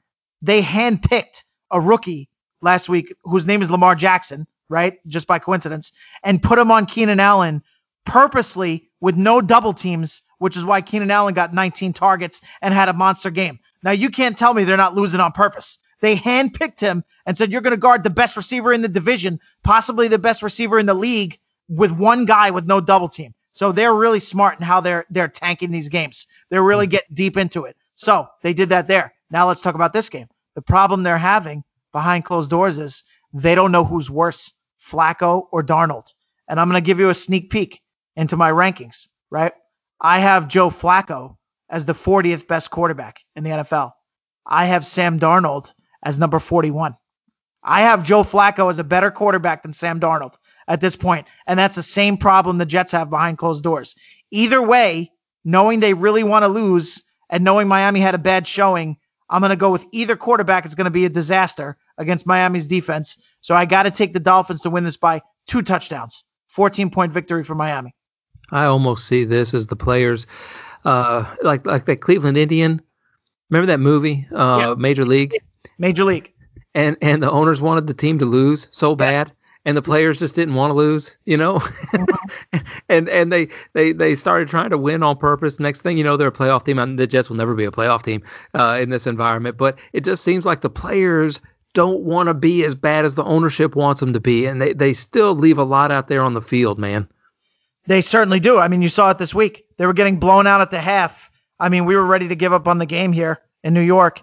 And the second half, they came out guns blazing, taking shots down the field, hitting on long plays, looking like a real team. They got it down to one drive. The whole game came down to one drive. So you're right. They don't like to throw in the towel. The only problem is, again, I'm telling you, I'm starting to like the leadership that the Jets have because for the first time ever, I agree with the tank. I feel like this was the only way for them to go. They had to tank because they got to move on from Darnold, and Flacco's not going to be the quarterback, and they got to get a real franchise quarterback, so I agree.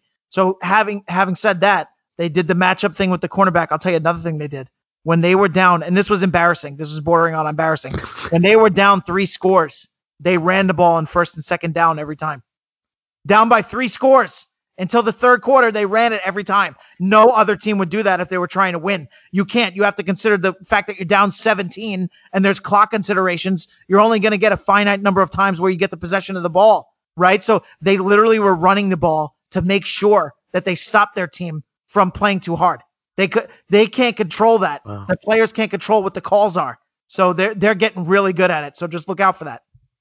All right, I'm going to take the over in this game because it does seem like they do end up scoring some points on some Hail Marys and different things like that. I know that this is a low point total, and I know that the Miami Dolphins defense is really good, and they could stop the New York Jets, but the Miami Dolphins have got to score some points and got to get right in this one. I could see this one being like a 28-21 game or even less. Just 44.5 is not very hard to cover in the NFL, especially when you have some outside receivers like the Jets do in Perryman and Mims.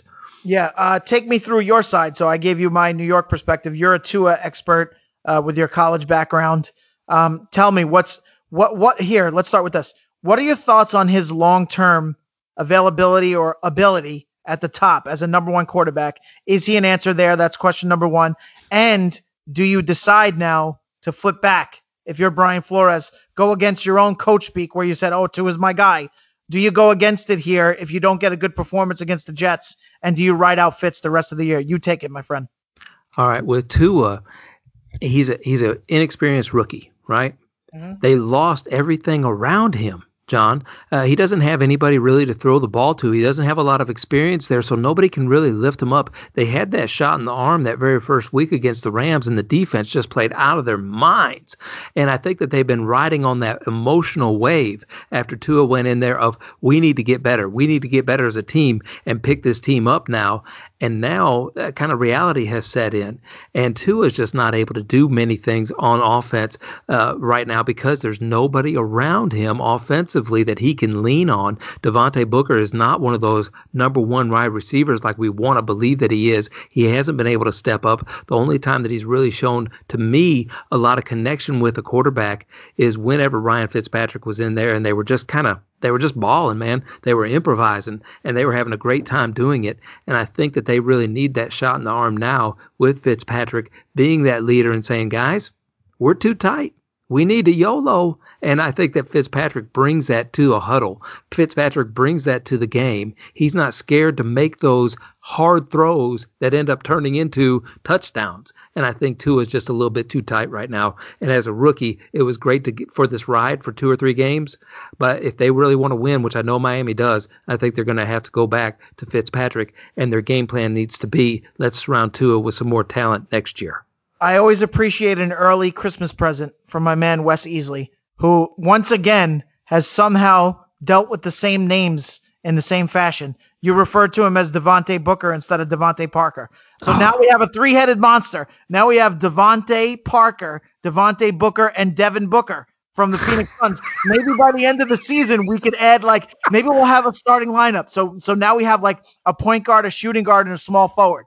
We got Devontae Booker at the point guard because he's a running back, so he's got to run the show. We got Booker at the shooting guard because that's his position in real life, Devin Booker. And then we got Devontae Parker because he's kind of a small forward type of guy at small forward. So maybe by the end of the year, you'll fill out a whole starting 5 of different Bookers, Parkers, Devontaes, and Devins. But I may. Tony Parker is not a bad point guard either, so we can put it. Hey, well, you guys get the idea. You get the gist of what I'm saying, right? Fill in the blanks. Fill in the names for me a little bit, okay? It's been a Breadman week. I've worked 3 days in a row. Breadmen aren't used to working 3. Yeah, John, here's a question I wanted to ask you. I think I missed asking you this last week. Yeah. How many rolls, okay? We use these brown and serve rolls. How many brown and serve rolls do you think I ordered just for one of my routes, one of my biggest routes? How many rolls do you think I ordered this year for Thanksgiving? Just give me a little bit of context. How much comes in a package? I just need a little bit more information. Okay, well, there's 12 rolls to a package, okay?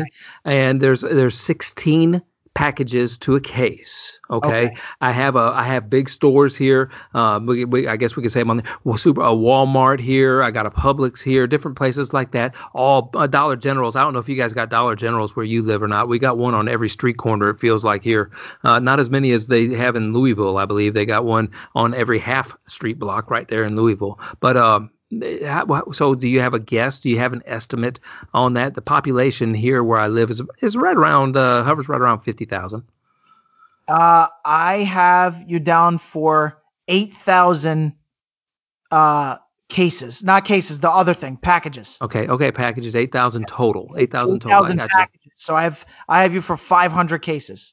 Okay. Oh, wow, that's a lot. I actually only ordered. And you got me all confused. I ordered around 1,200, but you're actually closer because I had this huge special order this year for 3,000 rolls, which was like 4.5 pallets full of rolls, and that was quite a bit. It filled up a bread truck. And we delivered them out to this place. It was a very strange environment. I thought it was a Mexican cartel or something. Wasn't sure that I was going to make it back to a podcast ever again, John. I was a little afraid, to be honest with you. But I got to drive a forklift. It was really a fun experience. I can't wait to go back out there again. Wait, so that was 3,000 right there. So I had to be pretty close. So take 3,000 and add the rest. What was the total? 4,200. 4,200. No, I wasn't good enough. I take the loss. I take the L on this one. Well, you didn't. You never seen them before. 8,000 would have been quite a bit of rolls, but that's still a good number. 4,200. That's a very big number. One of the biggest roll numbers ever. So I've had to juggle a lot of things around in my head. So excuse me if I don't get my Devontaes right, and my Bookers right, and my Parkers right. All right. You are excused, but it makes it fun anyway. I'd rather you not get them right. So it makes it fun for all of us here. And then listen, the thing is, when I think about Tua, you know how you can build the offense to make it work and to keep you in games. But is that why you take a quarterback that high as a franchise pick? Do you take a guy? You know what I'm talking about. You can build an offense with him as a lefty and his ability to roll out where you fake the handoff and then he rolls off the wrong shoulder and he finds a little bit of running room and then you got the tight end running across the field, and you throw the slant pattern, and then you take a guy like Jakeem Grant, and you run some gadget plays the other way. You can easily build an offense where it's a little bit of this, a little bit of that. You try to stay one step ahead of the defense. You mix and match. You make them run. When Tua sees an opening, say, all right, tuck it and go, get out of bounds. You could easily build the offense. But when you take a quarterback that high in the draft, is that what you're looking to do? Right? You're looking to have a guy like Herbert where you just say, oh, let's take this thing in a shotgun and make our receivers run and tell our quarterback to put it on his numbers. Just put the ball there. Right? That's really what you want from your franchise quarterback. So you agree with that about Tua, how you kind of have to build the offense a certain way for this to work. No, you really do, and you have an opportunity to do that, and I think that's what the Miami Dolphins are doing. Is they're trying to build something, and they thought they had a franchise quarterback, a once in a lifetime shot at Tua, and he has one of the better arms that I've ever seen. I do think that he's a little bit fragile, as it's said here at Christmas time, and so. Whenever you see that. And I think that's part of what Herbert's whole success has been, is that he has that guy that he can just throw it to. You know, when he drops back there, he finds a comfort zone. He has a big fella that he can throw it to. And now he's expanding that a little bit more with, like you said, with having Hunter Henry back there catching touchdown passes now all of a sudden. And then he has the guy he can just chuck it up to, Mike Williams, who might as well play a defensive back position at some time. He's going to go up there and try to get the ball. So he's got a lot of players that he's surrounded himself with. And I don't think Tua has that. So I think the verdict is still out of how he's going to be a professional. Personally, I graded him out of college. I thought he was a one-read trick pony, my friend. That's what I thought he was. I thought he was a one-trick read pony in college. And whenever he gets those happy feet, like I've seen him in Miami, and it's just something in college, NFL, you can't do that. The defenses are so big, so strong, so fast that it's going to be really hard to make those kind of plays out of nothing in the NFL. I'll give you a little bit of context because I like to drop these hints on my list. I have Tua as the 26th best quarterback in the NFL, which I wouldn't call high praise. I think that's pretty reasonable. And for a frame of reference, I have Fitzpatrick as 23. So that's where I stand on this. Okay. I went Ryan Fitzpatrick, but I was picturing your New York Jet quarterback instead of Ryan Fitzpatrick. All right, next game. New Orleans. Taysom Hill as the quarterback, John, against Denver and the Drew Lock led. Who are they? The Denver Broncos.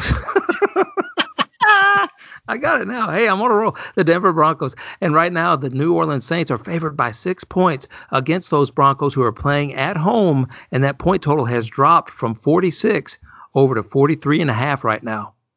Yeah, so I like the spunk from this Denver team, right? And today's reversal day from me. I got to give Fangio some credit here, your old defensive coordinator there, right? He did some work with Chicago, if I recall. They're starting to come on. They're starting to play hard. By the way, shout out to my dad, Big Fro. His call of the week last week was Denver's going to knock off Miami straight up. He told me that before the game. He said they got this thing locked. Wait until you see. And everybody was taking Miami. So good call by Dad on that one. So yeah, I like what I'm seeing from them. So I can't not take them with the spread. I have to, right? Double negative. I have to take them with the spread because it's only 37% on them and they're playing hard and you're playing against a backup quarterback. As much as we like Taysom Hill, we appreciate the effort. We appreciate the athleticism. I like that he came in and he played clean in his first game. I like what Sean Payton's doing with him. However, he's a backup quarterback at the end of the day. It's only 37% on Denver. Denver's a home team, and they're bringing a lot of heat on defense. They're turning up the blitzes now. They're coming with more energy and more attack. So I got to take Denver to cover the spread. Look, the Saints always find a way to win at the end of the day. So the Saints are winning this game by 3, but I got the Broncos to cover the spread. I'm right there with you on this one. I think it's an opportunity for Taysom Hill to come back down to reality a little bit and to actually make some mistakes. And, in that Denver environment, which I think what happened to Miami a little bit last week, too, you just run out of air. You run out of gas, man. And in that Denver environment, that may be the case. And we always know New Orleans doesn't play that well outside anyway during this time of year. So I'm with you. And the point total, that's a weird one, isn't it? It dropped down to 43.5. That's a low point total for an NFL game, especially one that involves New Orleans and a Denver team that really seems to light it up in the second half, especially the fourth quarter.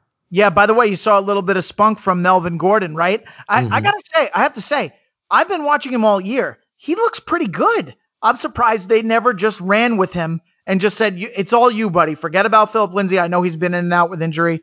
And I know they like to pass the ball. No matter who plays quarterback, they throw the ball a ton, right? I don't know why the way that he's looked pretty bouncy. He's an older guy who's taken a lot of carries. Older guy for running back, not older guy for the world. An older guy who's taken a lot of carries, who's taken a lot of hits, and he looks fresher all year from what I've seen than I expected him to look. So I think that was a mistake by Denver to not do this earlier on. Now that's my point in relation to this game.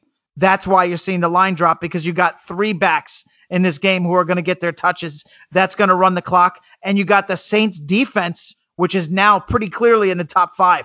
They've gone to a new level, playing lights out on defense. So you got the Saints D, you got Latavius Murray and Kamara running the ball, you got the Denver D playing better, and you got Melvin Gordon running the ball. So you got 5 factors telling you that's why the line dropped in this game. I'm going to go with it. I'm going to take Denver and the under in this game. I got Denver in the under as well, John, and I think there's too many mistakes by the quarterback, and that clock just keeps on ticking, but neither team can score. That's what I think. Yeah, it's true. All right, listen, I'm going to give you a break, my friend, because I know it's been a long show. We're coming up on 2 hours here. We got a nice super show for Thanksgiving. I'm going to take the lead. I'm going to sell us the games on the last 4 games here, and my man Wes is going to make the picks. Let's give him a little break. So rapid fire. All right. At 4:05, we got Nick Mullins and the 49ers going to face the Rams, who are pistol hot right now. We got 55% of the action on the 49ers and 45% on the Rams. It's a 7-point favorite for the Rams. They've gone up only a half a point in one particular book to 7.5, and the over-under in this game has dropped from 47 to about 45. Where do you stand, my friend? Once again, the Rams are just red hot. I haven't seen the San Francisco 49ers be able to withstand any kind of punishment from their offensive, from being able to hold off any defensive linemen like the Los Angeles Rams have. So I think that they're going to be able to get to the quarterback, and Nick Mullins likes to make mistakes after that has happened. I don't care what running backs they have back there. There's just not enough time in the pocket to be able to make some good decisions, to be able to have those dump-off passes, to switch lanes, to do anything. Look, the Rams are one of those teams that are very well coached and very well prepared, and they're not going to fall for all those shenanigans and hijinks that they see every day in practice that the Rams like to run themselves against the San Francisco 49ers. Still, the San Francisco 49ers beat up on defense as well. I'm going to take the Los Angeles Rams in this game to cover the 7 points, because I just don't think San Francisco's in that same ball field as they are. I think it's going to be like that Green Bay game where the San Francisco 49ers just get ran out of the field. Yeah, I have to say this. I got to drop an early breadwinner for myself here. This is like the golden rule for me. If you have a top 4, 5, 6 defense against a quarterback you don't believe in, throw out all the offensive players. Throw out the skill players. Forget about it. I'm talking about betting wise, not fantasy. Betting wise, forget the skill players. Just say, hey man, I know Nick Mullins is going to make 3 mistakes in this game.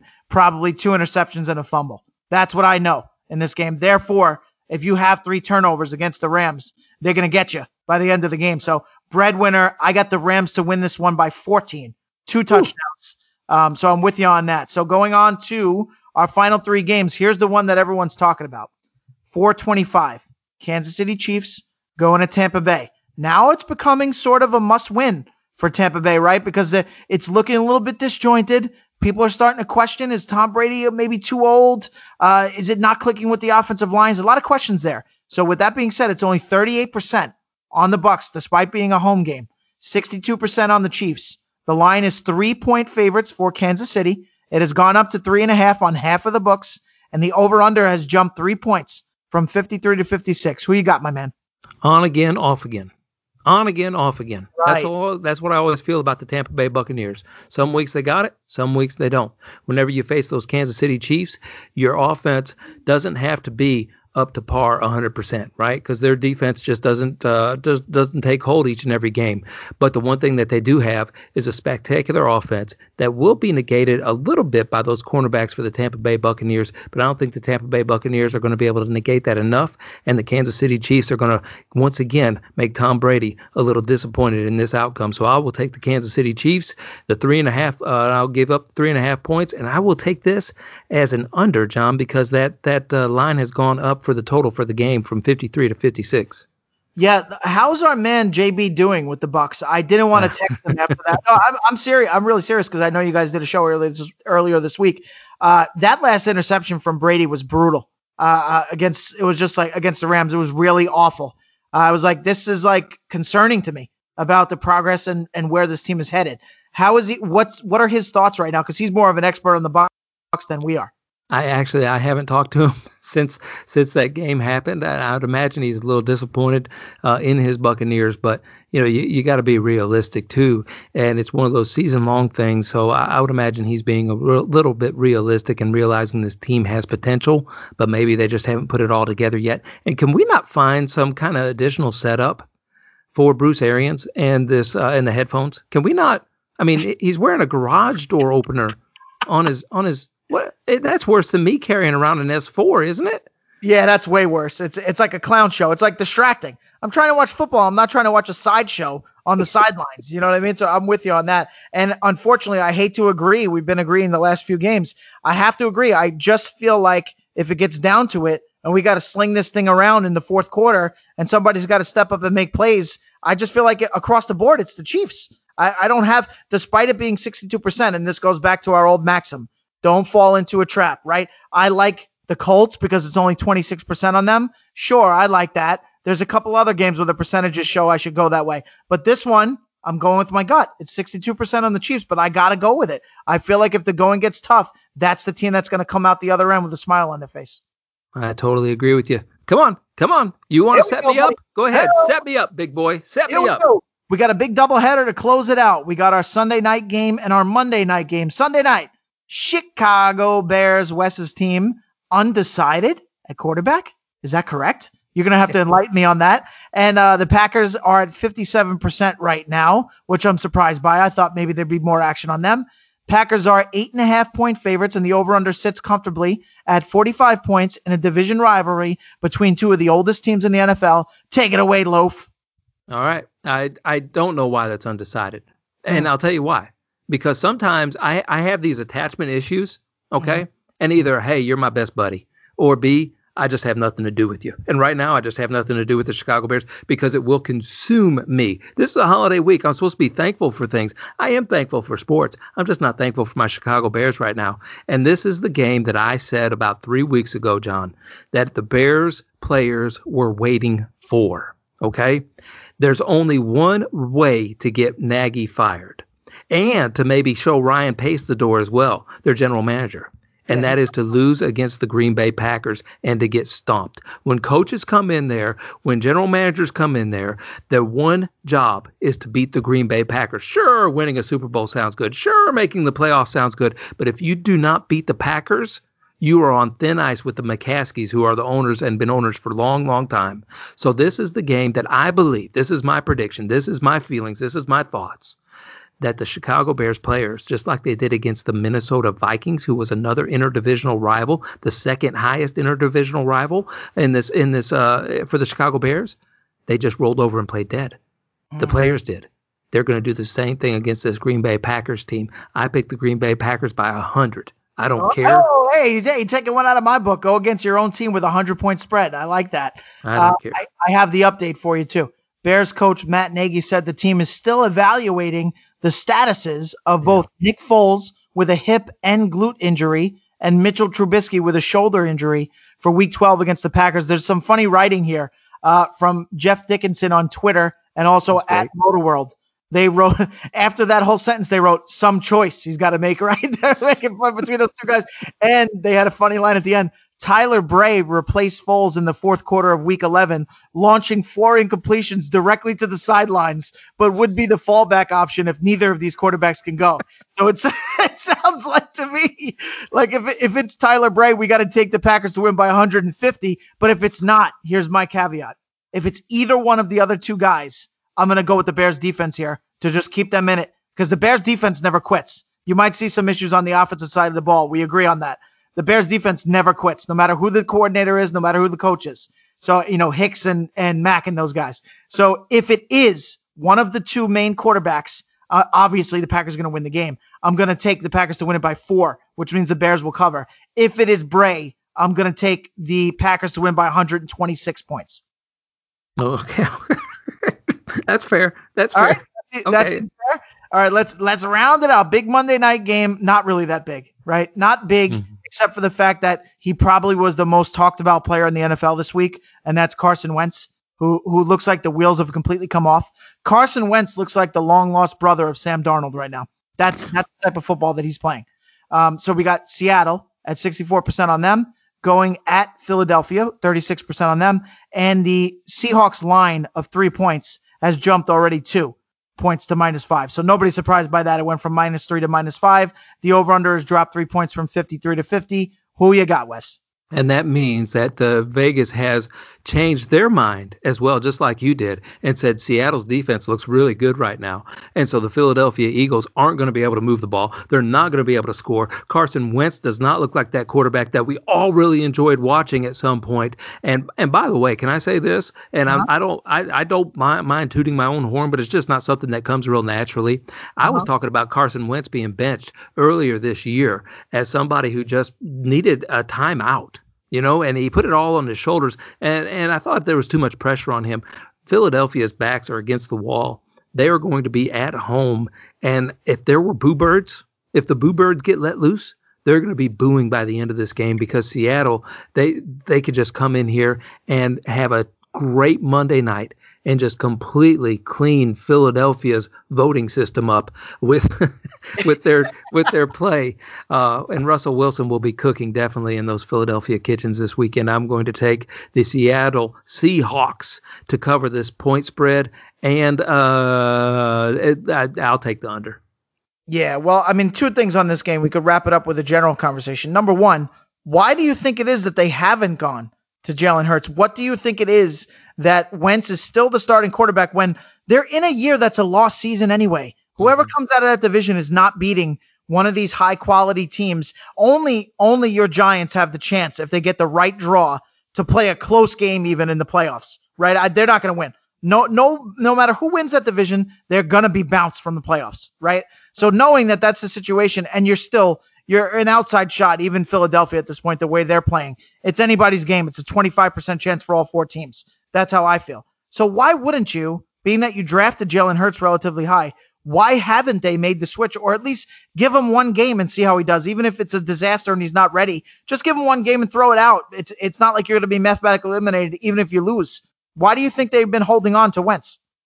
So I'm probably viewed as being a little bit a hater of my teams, and that's probably the Chicago Cub in me.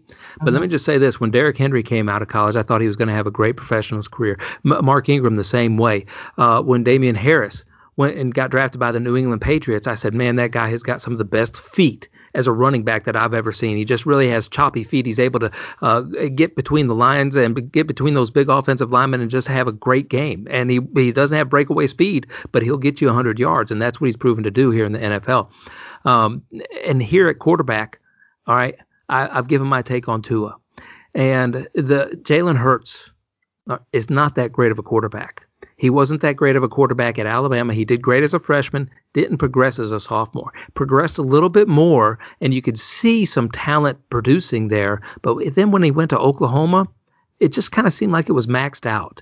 And he doesn't have a lot of zip on the ball. He doesn't have a lot of fire on that.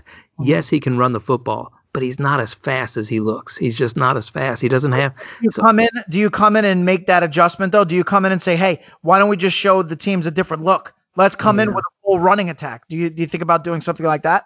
I think that you could if you have a squad built good enough around him to be able to do that with, and I don't know that they do. I know that Miles Sanders is there to be able to run that RPO, but maybe that offensive line isn't built to be able to do that. I don't know that that offensive line is built to do anything with the pressure that Carson Wentz feels each and every week. So it might be one of those things where you're sparing Jalen Hurts' life, to be honest with you. Yeah, and that's a great point that you make about the offensive line, because if you went back, not even to last season, if you went back to early in the preseason, I think we all thought they had a top 5 offensive line because Brandon Brooks is one of the best, right? If you go to, JB loves his site there, Pro Football Focus, ranking all the players. They always have Brandon Brooks as a top guy. He gets voted to the Pro Bowl. He went out for the season before they even started the year, so that's number 1. Lane Johnson, who's another guy who's considered elite on the offensive line, he's been in and out of the lineup all year with various injuries. He's also advancing in age. So the key point about that is we think we know things about these units before the year, but things change faster in football than any other sport, right? So just like we've seen some of these defenses come on that we weren't expecting and become an elite group overnight in 1 year. Same thing happens with the offensive lines. You think you know about them, but you don't know. So they have definitely weakened. They've gone from a top 5 to more like middle of the pack at best with the injury. So that's a problem for them. And then as far as the game goes, right, the second aspect is, I got to tell you, this game is screaming suckers bet. It's screaming suckers bet. I told you about Sports Insight here. They have that middle column that says buy pick. I never do it. I wouldn't want to do it, but I already know why they pick those games. Looking at the two that they have down for a buy pick, right, for the Sunday games, forget about Thanksgiving. It's pretty obvious to me they have buy pick for Atlanta in Vegas. They're going to tell you to take Atlanta because the suckers are going to take Vegas, right? Same thing here. Buy pick Seattle, Philadelphia. They're going to tell you to take Philadelphia because everybody's going to take Seattle. But I can't do it because I don't see any evidence that Philadelphia can put it together. So I still have to go with the football aspect and take the Seattle Seahawks. All right, I'm taking the Seattle Seahawks too, and the under. And you'll have to explain to me at some point in a text what I need to do with that Green Bay game, because I started writing down all your little caveats here, and I couldn't figure it out. No, I got it. I understood what he said. I'm just kidding, John. Good super show. That was a super show. That'll carry everybody through until next week, my friend. Great job. Thank you, my friend. Always my pleasure. Listen, all the best to the family. It's been a tough year for all of us. I know a lot of us have lost loved ones or they've been in difficult situations. So everybody take a moment, sit down and enjoy those games. Have a nice drink, have a nice turkey, and just, take a look around the room and appreciate what you do have. And especially to you, my friend, wishing you the best at this holiday season. Well, you too. And as you look around that room, think about people who may not be there, who may be wishing they really were, and make that phone call, make that FaceTime call, whatever you need to do to be able to include others as well. And don't forget to include John in your Twitter handle, @LegendSports7 on Twitter. Also look for the show @FI Today with a little underscore. You can follow me on Twitter as well @Lofinit. When you follow everybody at FI Today with a little underscore, underneath the bio are all the different hosts on the Fantasy Impact Today network that keeps growing more and more. Special shout out to our winner as well for the Mugs Fly contest for the Ultimate Breakfast Giveaway. And we're going to be doing that again very, very soon. Head over to Anchor FM. Make sure you subscribe to this podcast. Leave a comment, leave a review, slap those stars around. But more importantly than all those actions out there, Fit Family, we want to encourage you to find a way to make a positive impact in somebody's life today.